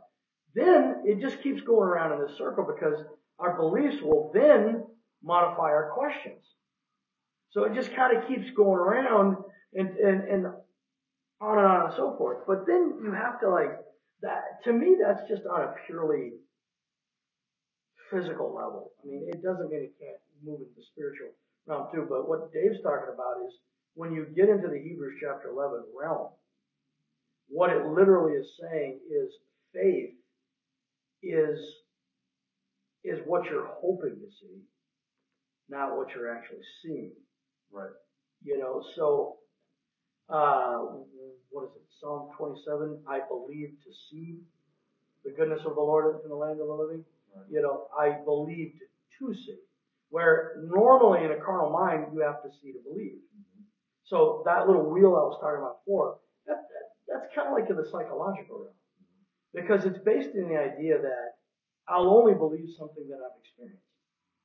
Whereas in the faith realm or in the spiritual realm, you actually have faith in what you can't see. It's like a placeholder. So now faith is a substance. No, we're not talking about physical substance, but it takes the place of something that we're hoping for. Right. And it's the eyewitness or something we can see with the inner man of something that we can't see with the outer man. And would you say faith is post-mortem? Like it's after the fact? Like that substance is after the fact of what you actually... Like you can't go outside and see a puddle and be like, I think it's going to rain today. Yeah. You know what I mean? Faith is the after the fact evidence that not only shows yourself, but people around you see it. Yeah, okay. I mean, I always think... If I'm wrong, say I'm fine with... No, I mean, that's a good idea. I always think of faith, like simple faith, as when I walk into the room, I flip a light switch with the full expectation a light's going to come on. That's faith. But at the same time, I've seen the lights come on before. I've seen someone else flip the light switch. I saw what they did. I saw the action. Now I believe if I do it, the same thing. So to me, that's kind of what faith is. So it's kind of a little of both. I've seen the puddle, so I believe it rained. I've seen the puddle, so in the future, I believe it will rain again. So faith is one of those things that's hard to pin down because it's like, what's the difference between faith and belief? There are differences. What's the difference between belief and trust? There's differences.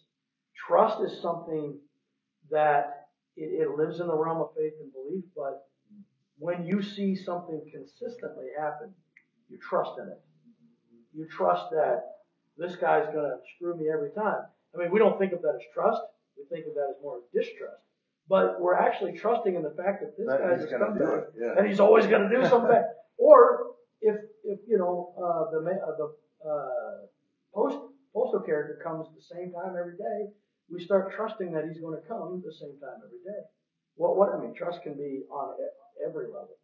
But based on biblical faith and trust, we see that men of God trusted God outside of results, even though they were going to get thrown into a den of lions or fire or whatever. They were just like, you know what, I trust God. It doesn't matter if I die. It doesn't matter what the result is. Either way, God's got me. That's it. Either way, everything's going to... Well, there's a few scriptures that I kind of use in regard to what we're talking about. This is Acts 5:32. This is, and we are his witnesses of these things. And so is also the Holy Ghost, whom God has given to them that obey. Yeah. So in that passage, Peter is talking to these guys and saying, actually, God gave the Holy Ghost to people who already obeyed. Obeyed what? Exactly. Well, when did the Holy Ghost come?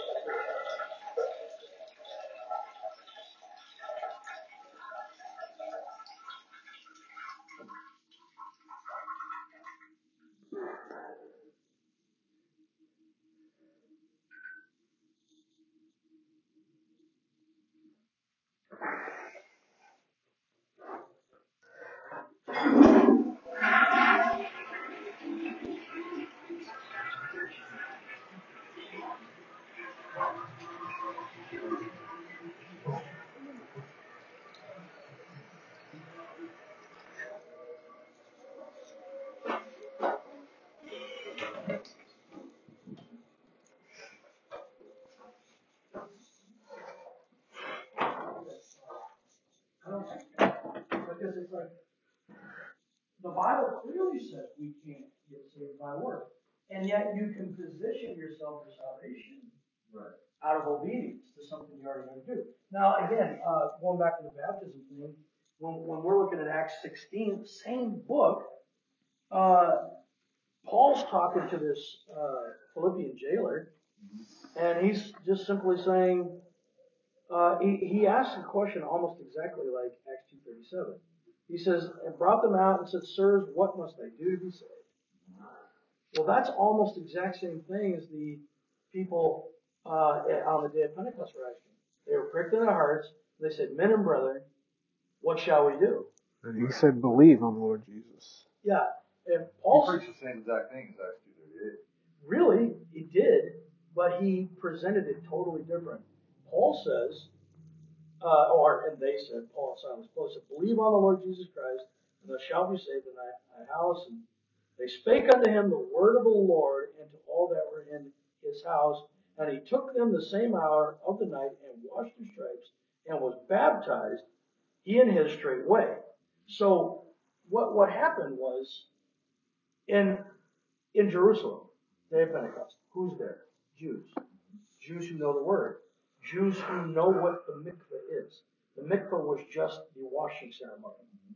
They learned that in the law. I mean, not to get gross, but if a guy, has sex with his wife, even just that, he's supposed to change his clothes, go wash, and technically be in a state of, it's kind of a bad translation, but of uncleanness until the sun sets. And then at the evening oblation, he can go, if he needs to, because having sex with his wife is not a sin, but if he needs to for any other reason, he can go to the temple or the tabernacle, whichever situation was at the time. He can go and give his offering. Right. He can partake, now it becomes a holy offering. He can partake of the part that he gets. The priest can partake of the part that he gets. But if the priest woke up that day and he was unclean, he's got to do the same stuff. He's not exempt just because he's a priest. He would have to have washed his clothes, and at the sunset, now he's ready, and he can eat, in Hebrew what they call the kodashim, or the holy offerings. So if we get the holy things of God, we have to just do it according to his pattern. So they already knew about the washing. They already knew about the turning away and all this different stuff. And it wasn't supposed to ever be a harsh condemnation, especially if it was just natural order things. Sin was like overt and purposeful sin, and that was a different realm. But anyway, getting into back to the day of Pentecost, these were all Jews who knew the law. They were in Jerusalem because of the law, or in the disciples' cases, they were there because of Jesus' word, and so because of their obedience, they were positioned to receive the Holy Ghost. Now, we don't have record that the Philippian jailer got the Holy Ghost. We do have record that he got baptized. We also have the record of them prophesying over him, you will be saved. So did they say to him, you have to repent and be baptized in the name of Jesus for the remission of your sins, and you shall receive the gift of the Holy? They say that. It's a believe on the Lord Jesus Christ. Well, which led them to baptism. But why would you? I don't think you necessarily have to tell somebody based on Acts chapter 15 and stuff. It says, and God confirming their hearts, right? Bear witness by filling them with the Holy Ghost, the same as us. So it's not something that a man can give or say to do. God can confirm someone on his own, regardless of what we say or do, right? If they receive the gospel truly the way that it was to be received. Yes, but we are also commanded to preach the gospel. Right. But just because it's not listed there doesn't mean that they didn't. Oh, no, I fully believe it. Yeah. But, it's like in every case like this, we don't, like in Acts chapter 8, we don't see that they spoke in tongues, if you will. Right. But we know they got the Holy Ghost. Right. So some people say, well, just because they got the Holy Ghost doesn't mean you have to speak. Well, that's another issue, I know. But at the same time, they got the Holy Ghost for speaking in tongues in Acts 2, Acts 10, Acts 19. So that's 2 or 3 witnesses. So it doesn't have to say they spoke in tongues every time in order for us to understand that's what's going on. Right. But it's the same thing happens with Philip and the eunuch. We don't see him get the Holy Ghost, but I believe he did. Yeah. We don't see this guy get the Holy Ghost, but I believe he did. Because we're seeing the results. They only preach, believe on the Lord Jesus Christ, and what happens is we see it lead him to baptism. Right. Well, if it's going to lead to this, Paul understands the deal. Right. So I believe this guy's going to end up, and his house end up getting the Holy Ghost. Mm-hmm. Now, again, it doesn't say it, but there's another couple of scriptures we know really well. Ephesians chapter 2. This one, we've already quoted a little bit of it, mm-hmm. But one of the verses that often doesn't get quoted when we quote Ephesians chapter 2 verses 8 and 9 is we don't follow it up by quoting verse 10. And it simply says this, and I know you know it. For by grace you're saved, this is verse 8, through faith, that not of yourselves, it is a gift of God. So when we're talking about the gift of God, we know we're talking about the gift of the Holy Ghost. Right. So when we're talking about the gift of salvation, we're also talking about the gift of the Holy Ghost because that's what saves us. And then it says, not of works, lest any man should boast. Does that contradict Acts 5:32? No. They were in obedience to be positioned. Just because you can't work to be saved doesn't mean you're not going to have things to do in order to be positioned. Like, if my salvation was going down to the bank and withdrawing money, I have to go down to the bank to withdraw. What if someone else put the money in the bank? Right. I still have to go to the bank to get it, or of course electronically. So let me ask this question, if you don't mind. So the way that I perceive tithing, I don't feel as though I'm required to tithe based on my perspective. I give because I want to. Right. But I'm not adhering to any law. I don't think it's a law that I have to tithe because I'm doing my giving out of love. Right. Does that make sense to you? Yes. Yeah, well, that's the way it's supposed to be. It's like, we were just talking about this on Sunday. Mm-hmm. We do the things we do out of love, not because we're commanded, but love and command go hand in hand. And the first commandment is love the Lord your God. Right. So it's like, yes, I love God, but I'm also commanded to love Him. Right. The way that I see it is, I'm not abstaining from sin and departing from sin to try and get somewhere. I'm doing it because I'm preparing to go somewhere. Well, okay, that's good. I like that. But the other thing about tithing is, no, we're not required to tithe, but we're also not required to receive a blessing. Right. You don't have to. Well, it says, if you give, it shall be given. Right? Yes. So if you want to be blessed by God, you give. Yes, but there's also a principle. And now Mark Hanby kind of puts it like this. He says, 10% is, it's not necessarily a magical number. Mm-hmm. What it's symbolizing is the whole.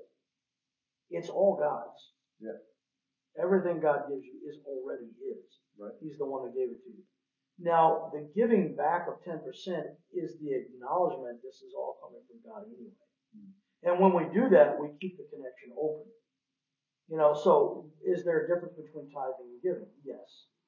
There is. Tithing and giving are two different things. Giving, like offerings in the Old Testament especially, were usually for the upkeep of the house of God. Tithing was for the benefit of the men of God, to keep them, because they didn't have like normal jobs or whatever. Mm-hmm. So the tithing was basically the idea that you have mediators and people that lead you to God, and so for their benefit you tithe. In order for you to, to honor God, you give in order to upkeep the house of God. So two different ideas. And the thing about tithing is back to that love issue, like we were talking about. We're commanded to love, and when we love, we keep His commandments. John chapter 14. If you love me, you'll keep my commandments. And John 15, it says, herein you know that the love is in you when you keep my commandments. Right. In other words, so how do you know you're loving God when you do what He says? So the other thing too is Jeremiah 31. It says He'll make a new covenant and He'll write His law in our hearts. Right. So we know that that's a work of the Holy Holy Ghost. So when we get the Holy Ghost, all of the law is written in our hearts. That's why we instinctively know you don't steal. Right. You don't murder. You don't. So we're keeping the law without keeping the law. But what about the Sabbath? What do you mean? Well, it says to keep the Sabbath day holy, right? Mm-hmm. That's part of it. Yes. Is there a specific day? Yes, it's the Sabbath. So Saturday? Sundown Friday to sundown Saturday. Right. Yes, basically Saturday. So do you keep it? Yes, I do. As much as I can. Now, on the other hand, because I'm a man of God, if I have to do something for the church, I look at it as a service to God, like a priest who ministers on the Sabbath. He's working, and yet he's not violating, even though Jesus says they violate the Sabbath. Right. But he's not saying they did a bad thing. So, like, sometimes I can only cut the grass. I can only get a chance to do that on a Saturday. Most of the time, I'll cut the grass during the week, though, like a Thursday or Friday, just so it still looks good before Sunday. Does that count for everybody who would try to keep it that way? I think so. I think if we are working for ourselves and for our own benefit,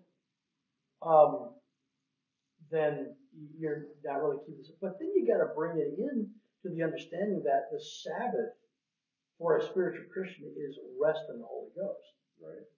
So Paul says one guy honors a day, one guy honors every day.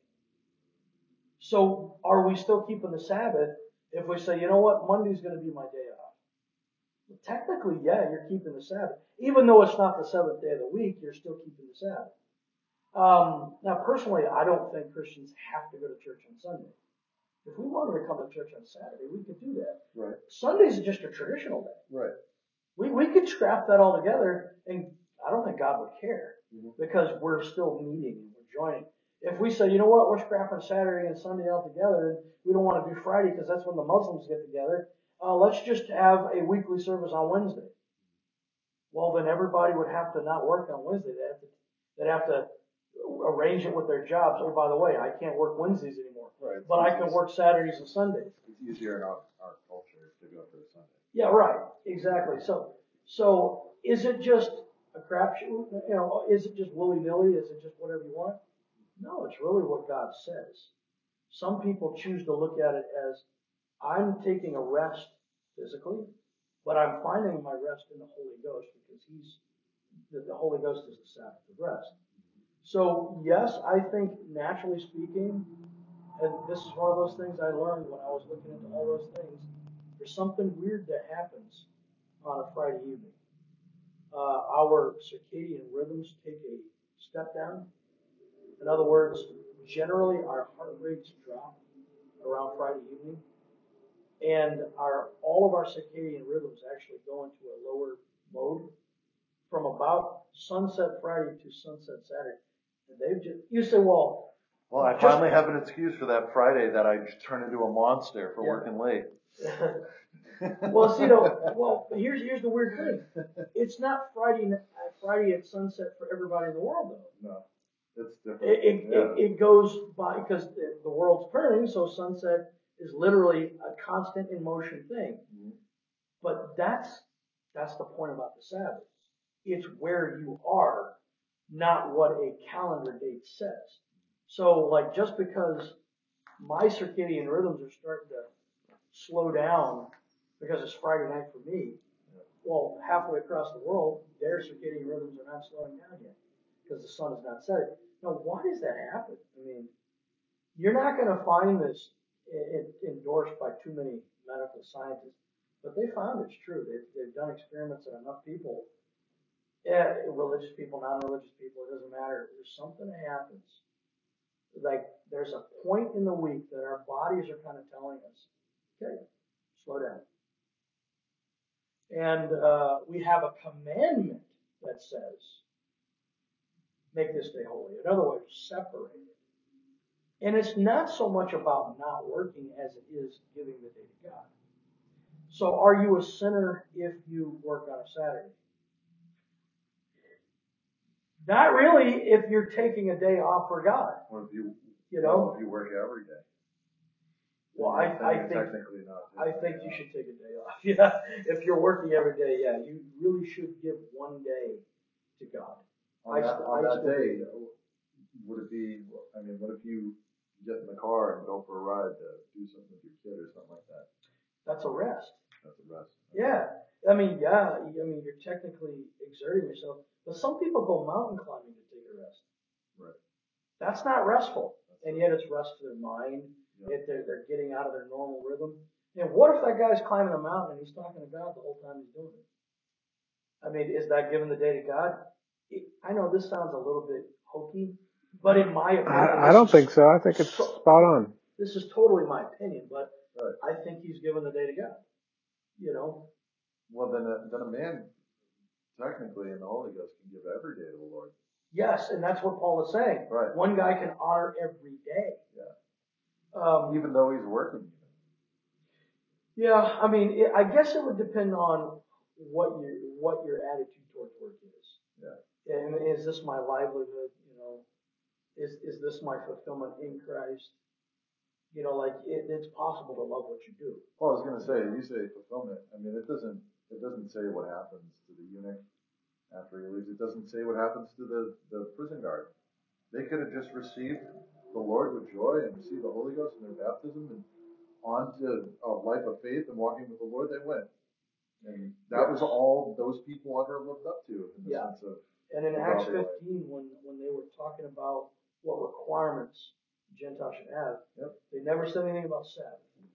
No, what they did say though, they say, well, a couple of men came out from us, and they're telling you that you needed to be circumcised and keep the law. Saved, yes. Yeah. And we didn't send them with any such instructions. Right. And so they had to get rid of that idea, that no, circumcision is a requirement for salvation. But they did say, don't eat anything strangled. Abstain from fornication. Don't eat meat sacrificed to idols. And, most of it had to do with temple worship. Right. Because in the temples, they would have ritualistic fornication. Right. They would have animal sacrifices. They wouldn't drain the blood properly. And then, and they would eat the blood and all. So all this had to do with like temple stuff. Well, you know what messed me up after reading some of that is it says don't eat meats offered to idols. And then Paul goes on to say, I can eat whatever I want because there's no such thing as an idol. Right. See, Paul's a funny guy. What he does is he says, hey, we know it's fine.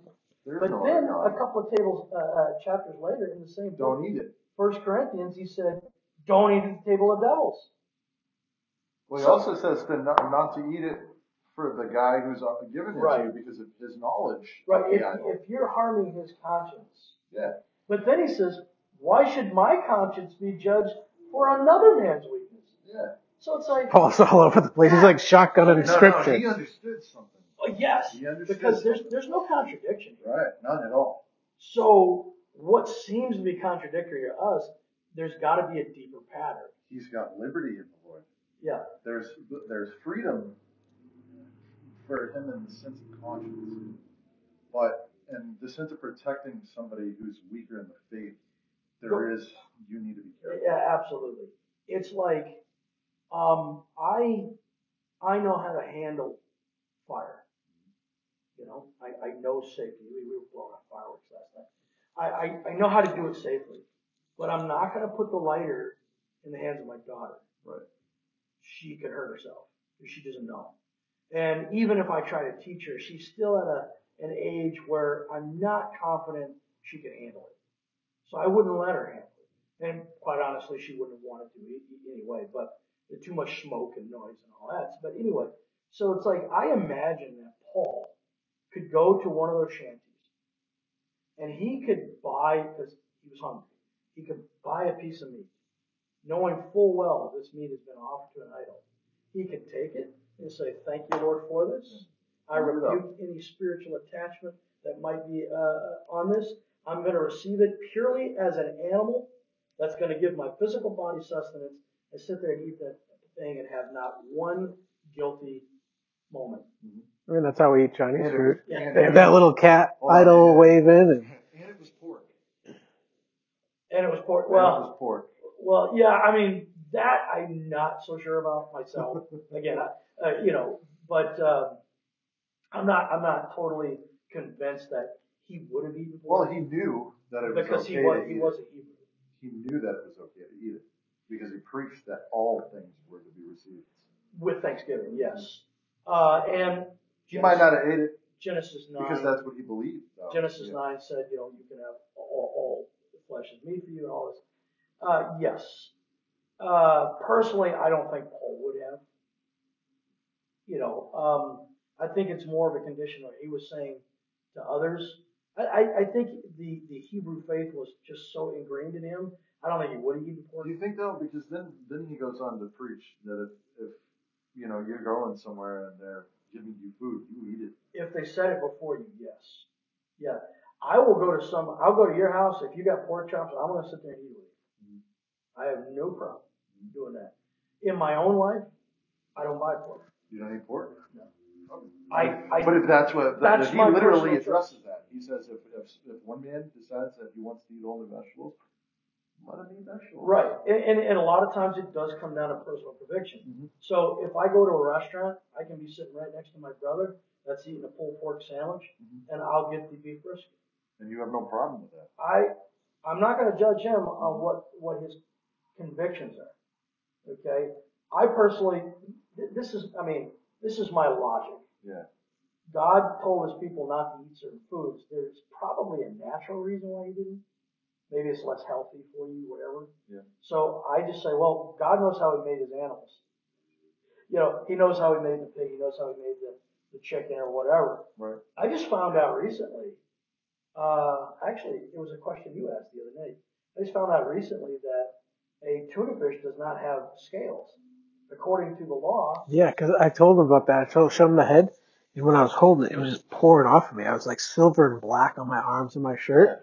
Yeah. I was feeling it. I was like, this doesn't have scales. I wonder if it's just the head or the entire body. But yeah, it's so crazy. I eat tuna all the time. I never knew tuna wasn't a clean fish. According to the Bible, it has to have fins and scales So in order to be technically unclean. Yeah, it's unclean. I've been eating tuna all my life. Tuna's not a white meat; it's a red meat. Yeah, and where like striper's a white meat, flounder's a white meat. These are fish with scales. It's blood, right? Swordfish, I don't think have scales, and they're a red meat. Cod has scales, and it's a white meat. See, I don't eat shark, and I don't eat swordfish, and I don't eat other kinds of like octopus and squid and stuff like that because they don't have fins and scales or fins and or scales. But I never knew about the tuna. That's just something am I going to beat myself up because I had a tuna sandwich last week? No. I didn't know. I thought it was a clean fish. Tuna is one of the most counterfeit fish out there. So you're no longer going to eat tuna? I don't know, but I think I probably won't just because of my own stubborn logic.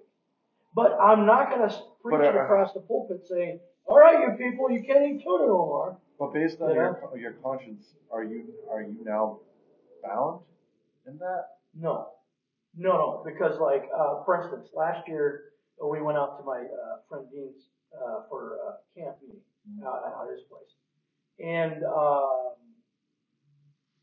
I don't know if you remember Aaron Hasper, but a friend of ours from years back, one of our pastors, his son Aaron.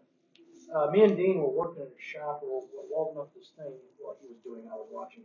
But this guy Aaron brings in these sausages, and he's like, "Oh, I just wanted to give you guys a little snack," and I ate it. And I tell you right now, man, it's the best pork I've ever had in my life. I was like, he hasn't had one of our pork chops yet. He's like, oh yeah. I was like, this is awesome. And did I feel guilty? No.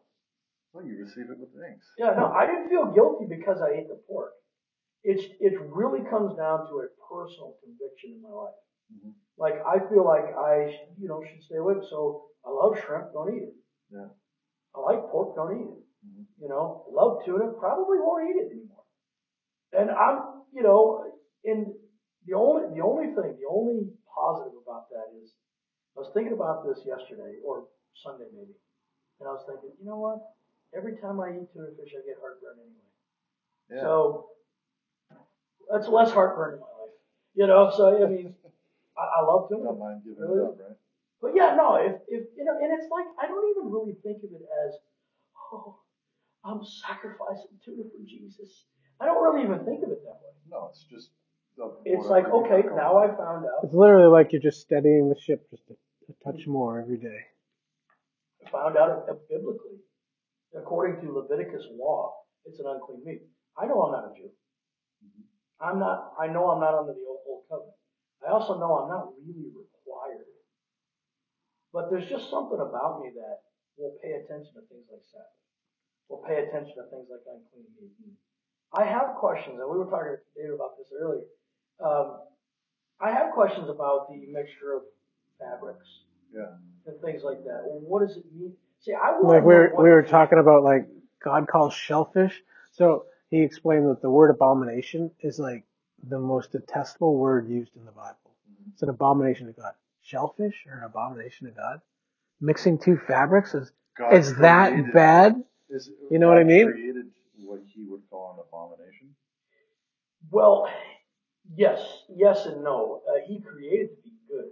He created to be the cleaner of the ocean floor. In that regard, it's good. As far as putting it in our bodies, you're gonna eat the vacuum cleaner filter? Yeah. That's what they are. Oysters and shellfish. Liner, right? Yeah. But see, the backside of the trash can liner. Based on a lot of that, being a Gentile, I wouldn't have had knowledge of any of that prior to any of this. So yeah, should you feel guilty? No. I couldn't, because then I would be guilty about everything. Well, here's the good news too. God doesn't use guilt. No. He uses conviction. Right. He doesn't put shame, fear, and guilt on us, and yet we do fear the Lord. Oh yeah. You know, and so it's a different kind of fear. Yeah, it is. It's an awe and respect. It's not I want to hide fear. It's I don't want to risk his displeasure. Yeah. Kind of fear. So God doesn't use guilt and manipulation and well, that's unfortunately what happens in a lot of churches. We're manipulating our people to doing what we think is right. Mm-hmm. And a lot of churches, what they end up being is a group of like-minded people.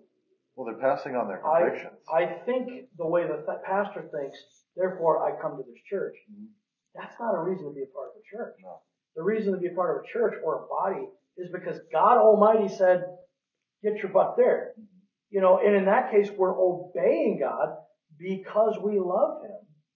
You know, it always works back and forth. Anyway, let me read that scripture there too. So we read, not of works lest any man should boast, but verse 10 says, for we are His workmanship, created in Christ Jesus unto good works, which God hath before ordained that we should walk in them. So, before ordained.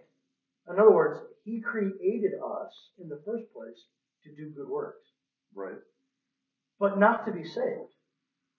We can't do good works to be saved. But it doesn't mean we don't do good works. In fact, we find out we've created to do good works. Right. The other, and I know you know those scriptures, but the other scripture I always go to in this regard is Philippians. Philippians chapter 2, I believe. Yes, verse 12. Wherefore, my beloved. Now, in context, this is right after Paul says, let this mind be in you, which is also Christ Jesus. And then eventually he gets to the point, every knee will bow. Every knee. And I just kind of talked about that a couple weeks ago. Does the devil have knees? Yeah, the devil's going to have knees too, because he's going to bow too. Yeah. He's going to bow to Jesus Christ and call him Lord.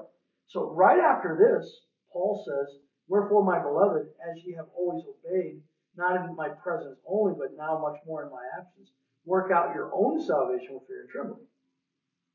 What? Work out my own salvation? So that makes it sound like I can work for salvation.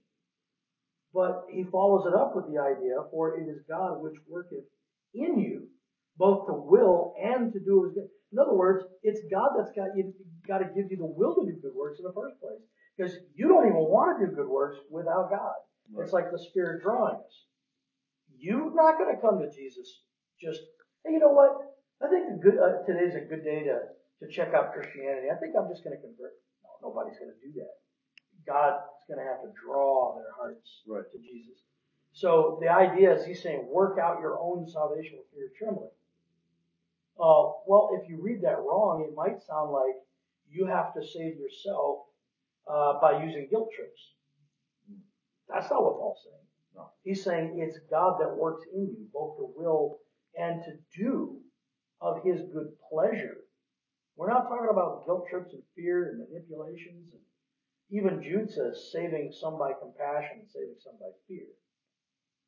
Well, does that mean a guilt trip? No. What that means is you see some people in need, and the compassion of Jesus Christ goes out to them. He saw that they were like a sheep without a shepherd, so he gave them the word. Or he saw that they'd been 3 days without food, so he provided them food. It was compassion that saved their spiritual selves, and in some cases literally saved their physical selves because they hadn't eaten for a while. Right. And they were out in the backside of the desert somewhere. But the fear aspect is kind of like, hey, listen, you've got to understand, if you continue in this lifestyle, this sin, there's going to come a day you will have utter separation from God. And that fear of the Lord should come upon him. For some people, you have to say it that way. Well, it says, go and sin no more unless the worst thing come upon you. Yeah. Unless you fall into something worse than that. But I kind of go back to that rich young ruler too. He says, it's not about inheriting eternal life. It's about entering in. In other words, Jesus says in another place, strive to enter in at the straight gate. Wait a minute, I thought this is a free gift. And then later, was it the book of Hebrews? Maybe it's Paul? I can't even remember now. I've lost the reference. He knows too much. He knows ahead. He's gone too far. He says, he that has suffered, maybe it's Peter, he that has suffered has ceased from sin. And then Hebrews says, for he being a son, he learned obedience through the things which he suffered. And it's like, I don't want those scriptures to be in the Bible. Yeah. But they're there anyway. Back to her.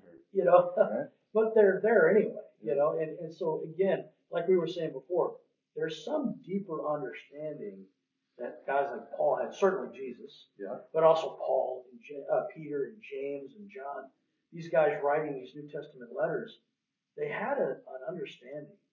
Well, even Paul, he says things strange. This always caught me off guard based on the whole oneness thing, but Paul would always start a letter, greetings from God our Father and the Lord Jesus Christ. I'm like, why does he keep saying that? That's really something there. There's something that I'm not understanding, because if Paul is going to portray it that way, there's an understanding that I don't have. Yeah. I'm with you on that. I think the Lord, at the age of 48, been saved for 41 years. I think the Lord is finally starting to give me some inklings. And it's in Genesis 1:1. In the beginning, God created the heavens and the earth. It's something about the natural and the spirit. The natural and the spirit. And so when he talks about Father, our Father which art in heaven, Jesus came down to earth. There's something about that. Are they two different? No, but there's two different realms. And they're explained differently. Yeah. Like is there two different gods or even two different persons of the Godhead? Not as far as I'm concerned, but there are two different realms. There's a heavenly realm and there's an earthly realm. I think that's part of it. And I'm not going to go any further with it because these thoughts are still developing in my spirit. But I did talk a little bit about that last Wednesday night here. The Lord's been, after all these years, but I'm with you on that. Why does he say that? Well, I've always found that it's like making a differentiation between the spirit and the body sacrifice, to let you know that there's something that is always standing in the gap. Yeah. In the sense of the mediator between God and man. Yes. And it separates it that way, and he exalts this body above everything. And I don't know, it's something I feel the Lord is working with me on that for a while now. The easy way that I've heard it explained all the years of my Christian education was, the word kai in Greek can mean the conjunction and, or it can mean even. But I'll be honest with you, that's never been satisfactory to me. Because, it should have been translated, our Father, even the Lord Jesus Christ. I've always heard it explained that way. That's why.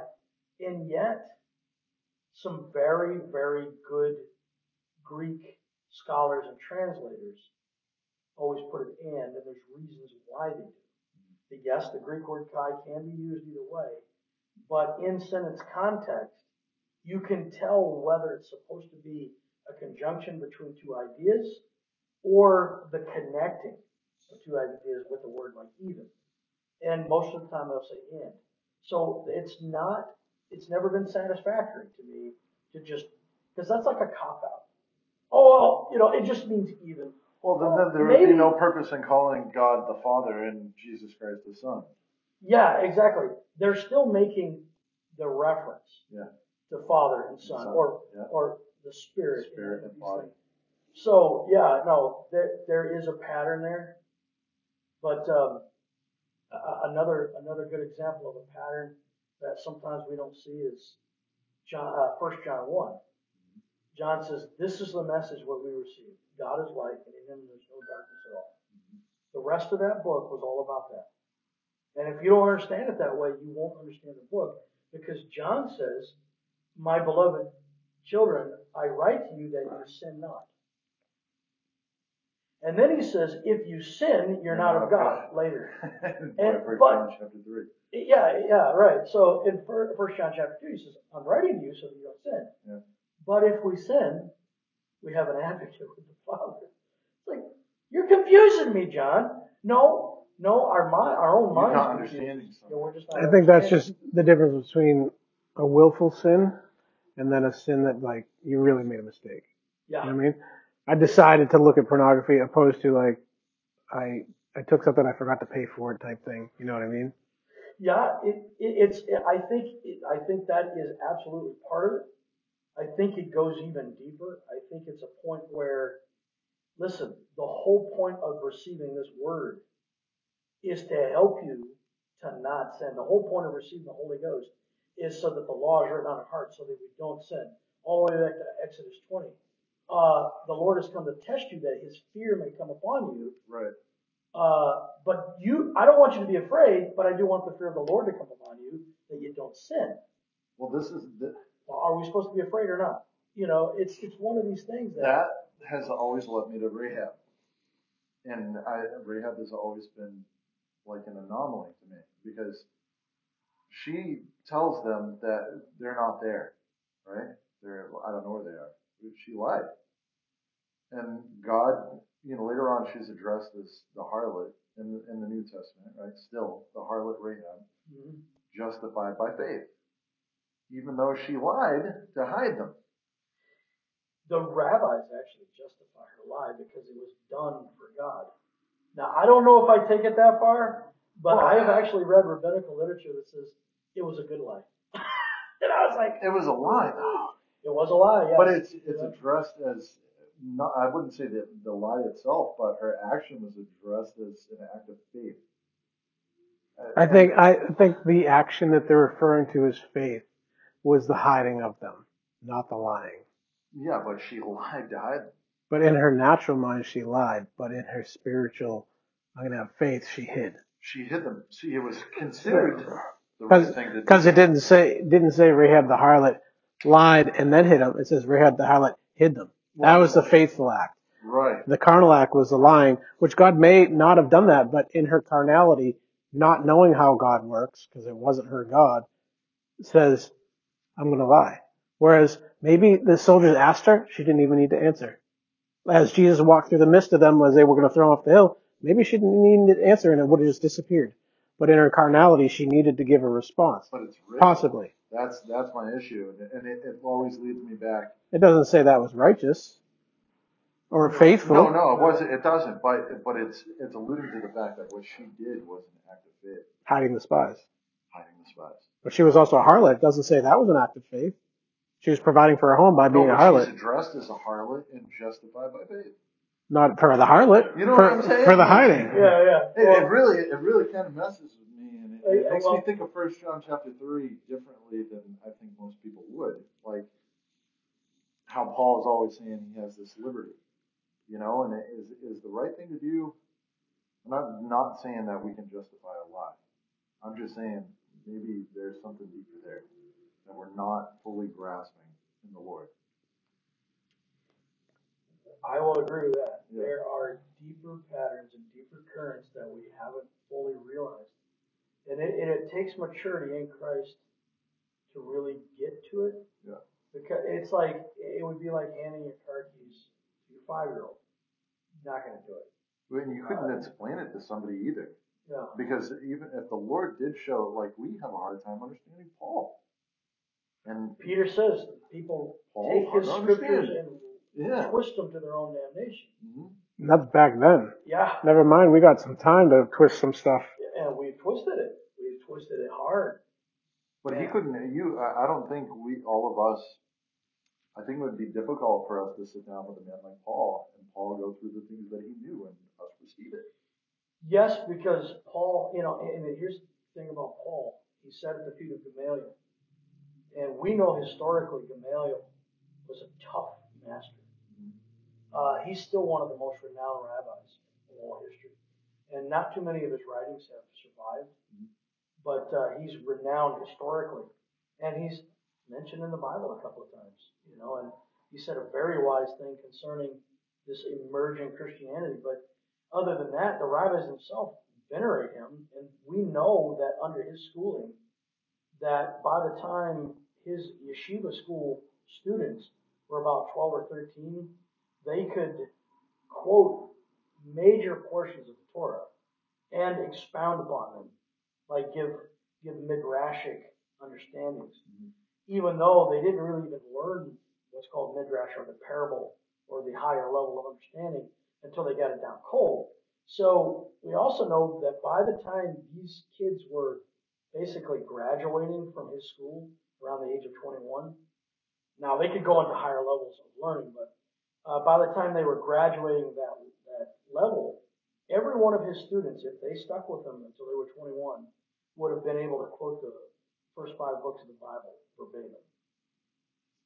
So we believe that a guy like Paul could sit in a prison cell without a Bible and just write scripture because he had it memorized.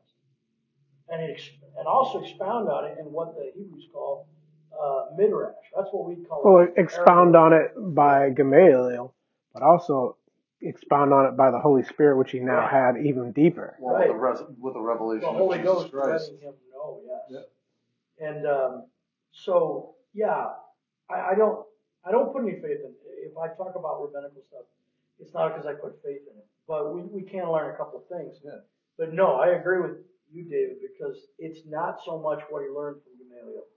It's the discipline he had under Gamaliel. So that when he got the Holy Ghost later in life, bang! His world opened up in a way that we can. And besides that, it's like he was like packed with dynamite, waiting for that Holy Ghost fuse to bring him deeper.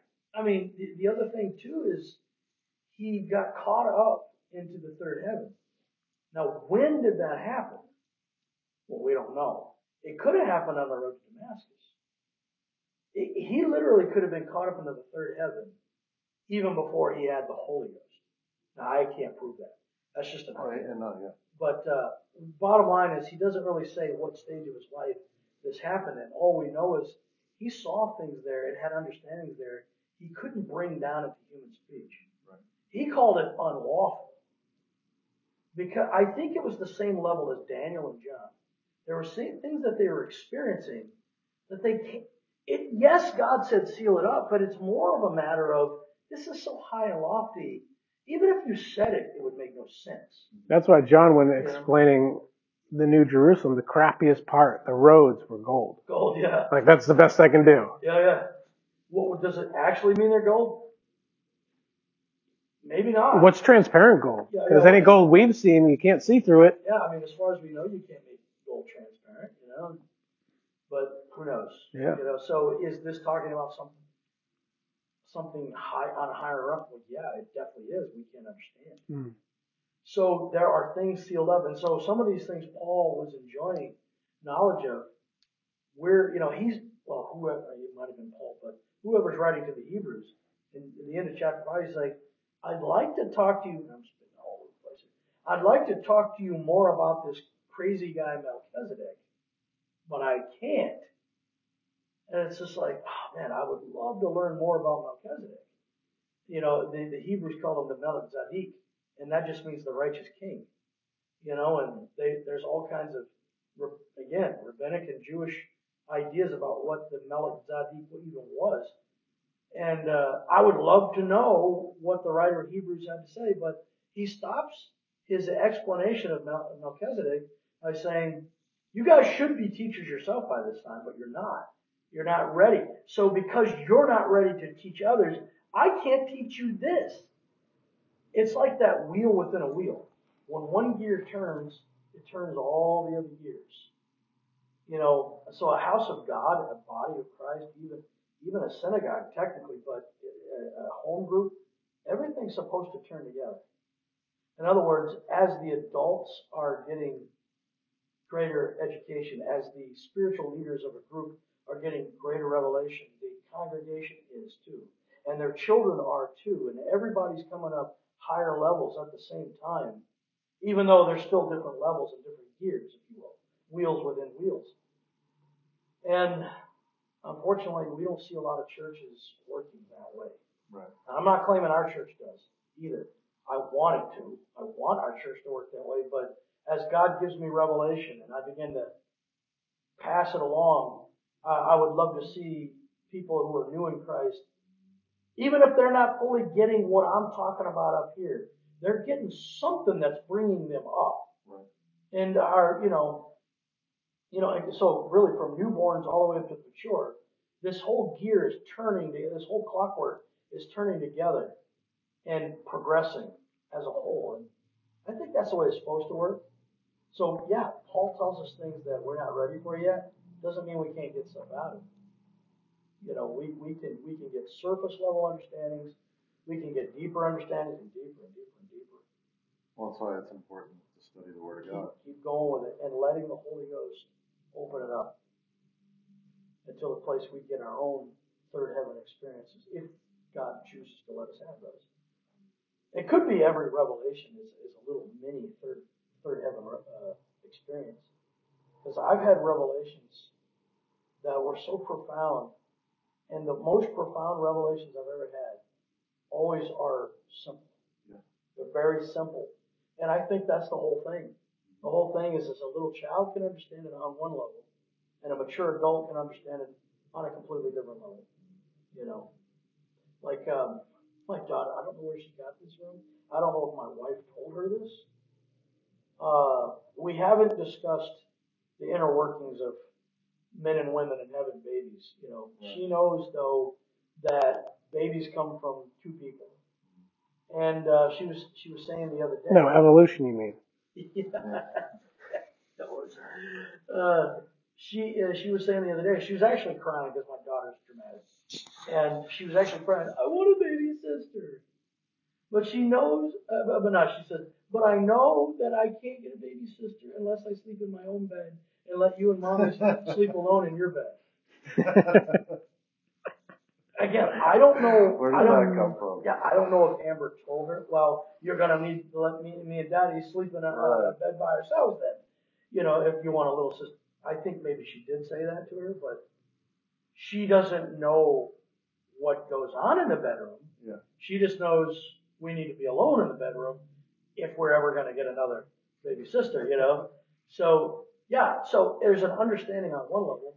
Of course, me and Amber have a much higher level of what that means. Right. You know, but doesn't mean she can't get something out of it. A more intimate understanding. Yes.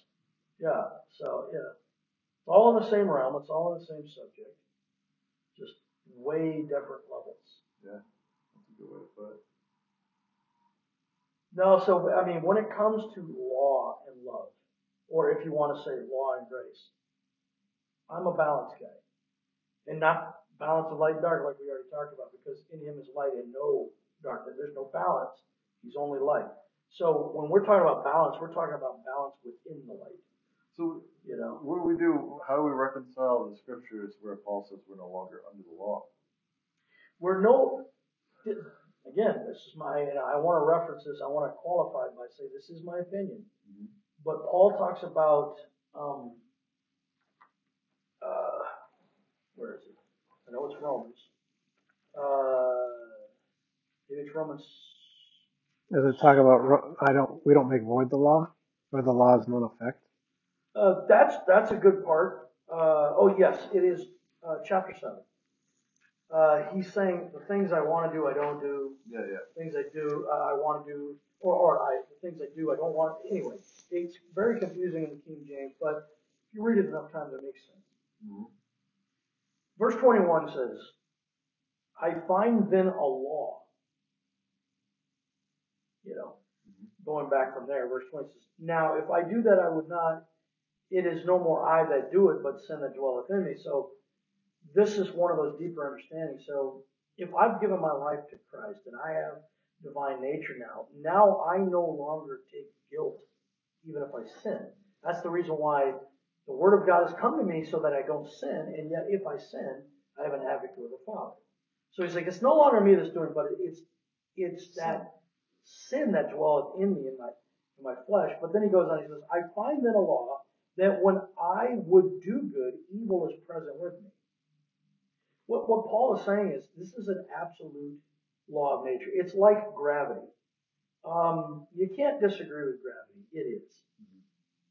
I mean, even if you want to say, well, it's not really a law, who cares? It doesn't take away gravity. Gravity is a situation of life we can't get around. And this is the kind of law that he's saying here. I find then that there is a situation that is unchangeable. Every time I try to do good, evil's right there. I think what he's trying to say, and he really makes this clear in chapter 8, is if I'm trying to do good in my sinful flesh, it always screws up. But if through the Holy Spirit, through the Spirit of God, he comes through me, and he does good through me. And it's always good. Well, he goes on to say, for I delight in the law of God after the inward man, but I see another law. And I think this is where we get confused. Paul talks about another law in my members, warring against the law of my mind, and bringing me into captivity to the law of sin, which is in my members. He says, O wretched man that I am, who should deliver me from the body of this death? I thank God through Jesus Christ our Lord. So then, with the mind, I myself serve the law of God, but with the flesh, the law of sin. Later, he calls it the law of sin and death. Right. So when in chapter 6 he says we're no longer under the law, but grace, right. I think what he's saying is the same thing he says in Colossians. The ordinances of the law that were against me were nailed to the cross. We often misquote Colossians chapter, 2? Colossians 2. We often misquote that by saying the law was nailed to the cross. That's not what he said. He said it was the ordinances, or in other words, the punishments. Because the punishment of, if I murder someone, the punishment is I get killed. So the punishment, the negative impact of my life, that's what the curse got nailed to the tree. And that's what he's saying. But the law itself didn't die. Jesus himself is the embodiment of the word. His flesh died, or in other words, his sinful flesh. The law of sin and death in his flesh died. But what resurrected? The glory of God. So he was resurrected in a glorious body without sin. So is he still the word though? Yes, he is. So the word itself doesn't die, but the law of sin and death does. So when we go from there into chapter 8, it says in verse 3, for what the law could not do, in that it was weak through the flesh, God sending his own Son, in the likeness of sinful flesh, and for sin condemned sin in the flesh, that the righteousness of the law is righteous, might be fulfilled in us, who walk not after the flesh, but after the Spirit. So when we're walking after the Spirit, Paul says we're still fulfilling the law. Now this is where it really kind of comes into really sharp focus for me, reading down to verse 7. It says, for they that are after the flesh do mind the things of the flesh, but they that are after the Spirit, things of the Spirit. For to be carnally minded is death, but to be spiritually minded is life and peace. Because the carnal mind is enmity against God, for it is not subject to the law of God. Now, it didn't say we aren't. It just says the carnal mind, which is an enemy of God, is not a subject to the law. And then it really locks it on. And it says, neither indeed can be. There is no way that we can even keep the law in our flesh. And if you kind of like flip that equation around, it's like Paul is saying, but we can and do keep the law by the Spirit. And that's what Jeremiah was saying. His word is written in our hearts. So do we go and say, okay, I have to keep this law in order to be saved? No, because that's carnally thinking it. Right. Okay, I'm going to abstain from adultery. Well, like David always points out, the better way to do it is because I love my wife, I'm not going to have adultery. And that's taken up higher. Because I love my God, I'm not going to. Well, you say because I love my wife, but if you love your wife, you wouldn't do that. That's what I'm saying. Yes. Yeah. So I'm not. In other words, I'm not cheating on my wife, or I should say, I'm not abstaining from cheating on my wife just because God's going to throw me in hell if I do. Right. Or because it's a law that I'm touting my own righteousness by. I've never cheated on my wife, which is true. I've never cheated on my wife, but it's nothing to brag about. It's more of the higher purpose is I love my God. That's what Romans 13 says. Everything in the law is all about love. I don't sin because I love God. I don't steal or kill or commit adultery or any of those other things because I love God. Right. Well, it's also true because I love my wife, which comes through the love of God. It always wraps up in that realm. So, again, I try to balance the idea of law and grace. But when I'm talking about law, I'm talking about the law of grace. Because there's a law of grace, there's a law of life, there's a law of the Spirit, there's a law of the mind, what Paul says, the mind. And when he says mind, it usually can get translated consciousness. Right. The law of consciousness. When he talks about the other kinds of law that we're not under, it's the law of sin and death. Because the wages of sin is death. Right. Well, we're no longer under that. Based on what he's saying, is in his mind. The body isn't coming. The body, no matter what, isn't coming. That's why we have to get a new body, right? Yeah. So no matter what, he serves that law. But what about Job says, with these eyes will I see him? Does our body get transformed into a glorious body, eternal body, or do we get a new body?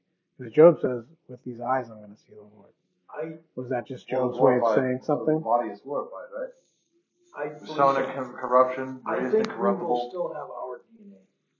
I think. This is a penny line. One guy explained it like this. He's like, you say you have like a computer from 1989. Well, try to run a program that we have today. You can't. It's just too old. But let's say I tried to get a computer virus thing. Sorry to interrupt. For one of our computers, and it's Norton antivirus. It's not working. I'm like, what in the world? So I call the guy. This isn't like maybe 2007. Call him up. I'm like, this thing won't run on my computer. He's like, well, what are you running? I'm like, Windows 95. He's like, yeah, you're gonna need a new computer. Idiot. Yeah, Windows 95. In 07. Long time ago, man. 26 Where'd you years get that thing? I don't know. But yeah, it won't work. But it's not the hardware that doesn't work. The hardware works, but the software is incompatible. Well, what's the software? The software is the information. Like if you take a CD or even a hard drive, like I have an external hard drive right here, it's like 4 terabytes. You can put a lot of information on 4 terabytes. That's not huge nowadays. Now they have, servers that are, anyway. But say just a 4 terabyte hard drive, you can get a lot of information. Well, let's say you take an empty hard drive, weigh it on a scale, and then you fill that thing up with capacity of information, weigh it on a scale. It's going to weigh the exact same. It's not going to change. In other words, information doesn't weigh anything physically. And that should tell us information doesn't belong to the physical realm. It belongs to the soul realm. So where did the DNA in our cells get the information? From outside of physicality. Right. It's information from God. Now, in our current state, our hard drive cannot take the software. So the hardware has to be upgraded. and I think that's going to be a glorified body, so that the software can download and bam, we're glorified beings. So yes, we will have a new body technically, but I think it's still going to be our DNA. It's just a better version of this. It's going to be a much better version. Yes. Right? If you get a computer, it's still a Microsoft or whatever. It's still Windows, and it's just way better. Like there was a day where you went from chromatic or monochromatic screens, and you went to like a full color monitor because you had a computer with software and hardware that could support that kind of stuff. And there was programs like a spreadsheet program, like say Excel or some other spreadsheet program, you could use on your old computer. But then when you put the same program in your new computer, it works way faster, way better, full color, and it's all the same software. So some software does download into these old hard drives, but there's some that can't, But yeah, I think we'll have the same DNA. I think this is how God is going to resurrect the dead. He's basically going to take the encrypted information, because technically information isn't going anywhere. But also resurrecting the dead would assume the dead is the old hardware being resurrected with new software. Right. So it's still still this body. What if he's just taking the information and gathering? Now, this guy Bruce Lipton, he's like a new ager, but he said something that was interesting. He was trying to explain reincarnation, because this guy's a total atheist. He comes from an atheistic evolutionary background, but he now believes in kind of like the higher consciousness type thing. So he believes in reincarnation. He's trying to explain from a scientific point of view how that can work. Well, say there was a physical body that was born in the last generation. It attracted a particular soul, or it attracted a particular frequency from the higher consciousness. And so once that body dies, maybe maybe in the next generation, or maybe years and years later, another body is born with the same frequency. That soul just downloads back into that body. Well, of course, I didn't buy any of this reincarnation stuff, but I was like, okay. What if that's, because technically a glorified body, or us getting our bodies changed, technically that is reincarnation. Because we are getting new bodies, and our old self or our old soul goes into a new body. So technically you could call that a transmigration of souls, even though we don't believe in reincarnation after the Eastern religions idea. So I was like, all right, what if God just, it's the same frequency, that information that is specifically us, call it DNA, whatever you want to call it, attracts, once he forms that body, literally forms that body out of the dust, it attracts that soul, and only that soul. Now again, I'm getting too far into that new agey garbage, but it was an interesting idea that based on informational frequencies. I think I was saying this in church some time ago. We used to have this old magnet, like the electromagnet. You push a button, and we'd take these old cassette tapes and we'd erase them. And if you didn't do it enough, you can put it in the tape player and you'd hear this, a few words, and then it'd go. So you have to do it. You have to swipe it again, and just good 2 minutes. Well, what's actually happening? Again, the tape doesn't weigh any less. You're just scattering molecules, electrons and stuff. You're just scattering them around, and you're making them so that there's no intelligible information anymore. But all the molecules are really technically still there. And that's what Paul was saying. It's like if a trumpeter doesn't trumpet with a certain sound, if he's just blowing on his horn, it's not going to be intelligible. It's got to have a particular sequence, and that's what the benefit of speaking a known tongue and an unknown tongue.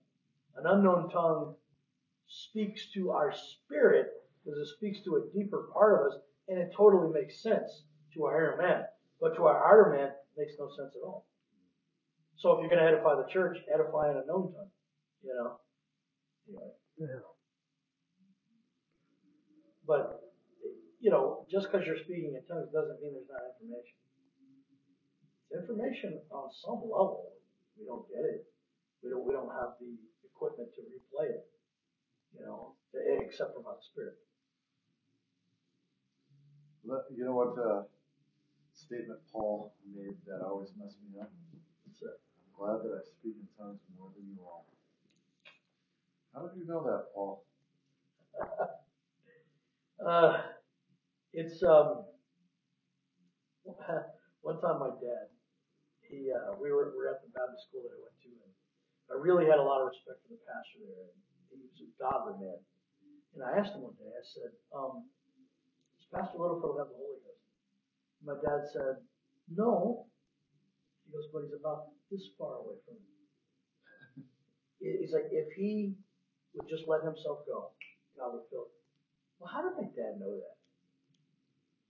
The more experience you have in the Holy Ghost, the more you can actually feel other people's experience in the Holy Ghost. Like the more life you have and the more maturity you have, if you can more easily recognize maturity levels in someone else. Like a school teacher, she can come to a class and she can assess her children because they're much lower than her, Yeah, how did Paul know that? And is this even still true? Is it still true? Is it still true to this day? That Paul speaks in tongues more? Did he speak in tongues more than everyone else? I mean, it's written.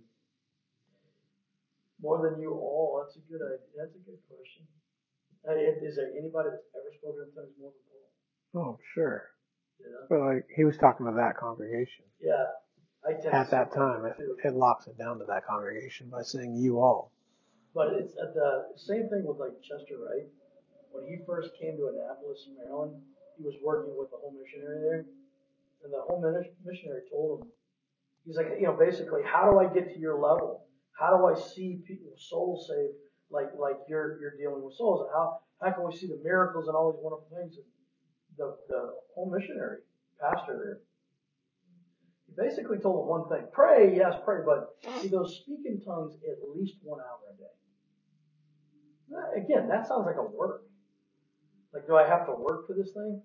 But Chester Wright began to do it. He says, I would speak in tongues for at least an hour a day. Just nothing but speaking in tongues. He says after 3 months, he went home to visit his parents. He walked through the door, and his parents were churchgoers. But they weren't in ministry, or they were more like almost casual church Christians. And he walked through the door. He says his dad, who was not a very dynamic or spiritually sensitive guy, said, something's different about you. He could see it. And this is only after 3 months of this. There's something about the more you get into that spiritual realm, the more you can sense it. But at the same time, other people can sense it about you. Something's about that guy, So that was an interesting question. Is Paul the guy that spoke in tongues more than anybody? I don't know. I think it's weird because it's just an odd statement. Like, you wouldn't hear anybody say that. I think, my God, I speak in tongues more than you all. Yeah. Yeah, I think it goes along with the idea where Paul says, I'm thankful that I baptized none of you except for the house of Stephanus. Because if I have, I don't remember. But why did he say that? I think it's more of an idea in the baptism case so that you don't make me a God. Yeah. Because some of you have already split up into schisms, and some of you are making me the top guy, but some of you are making Peter, some of you are making Apollos and other people. And some of you are getting really high-minded going, well, we serve Jesus, And you got those same people today. Well, I just listen to Jesus. I don't listen to any man, whatever. You're not listening to Jesus, But anyway, I think he was saying, I'm glad I didn't baptize any of you, because now you would make me put me on some pedestal. The same book he's talking about, I'm thankful that I spoke in tongues more than you all. That's like the opposite. Now it's like I'm thankful that I'm the one that's taught you about spiritual things. I'm thankful that you heard me and saw me operate in it more than anybody else, because I know I can teach you right about these things. I mean, that's my opinion. But it is a weird thing to say, though. Like going into church and saying, "Oh, I'm just so thankful that I'm so more spiritual I don't think that would than any of you poor slobs." He definitely wasn't at the song because they don't say that. Yeah, that would be a little bit strange.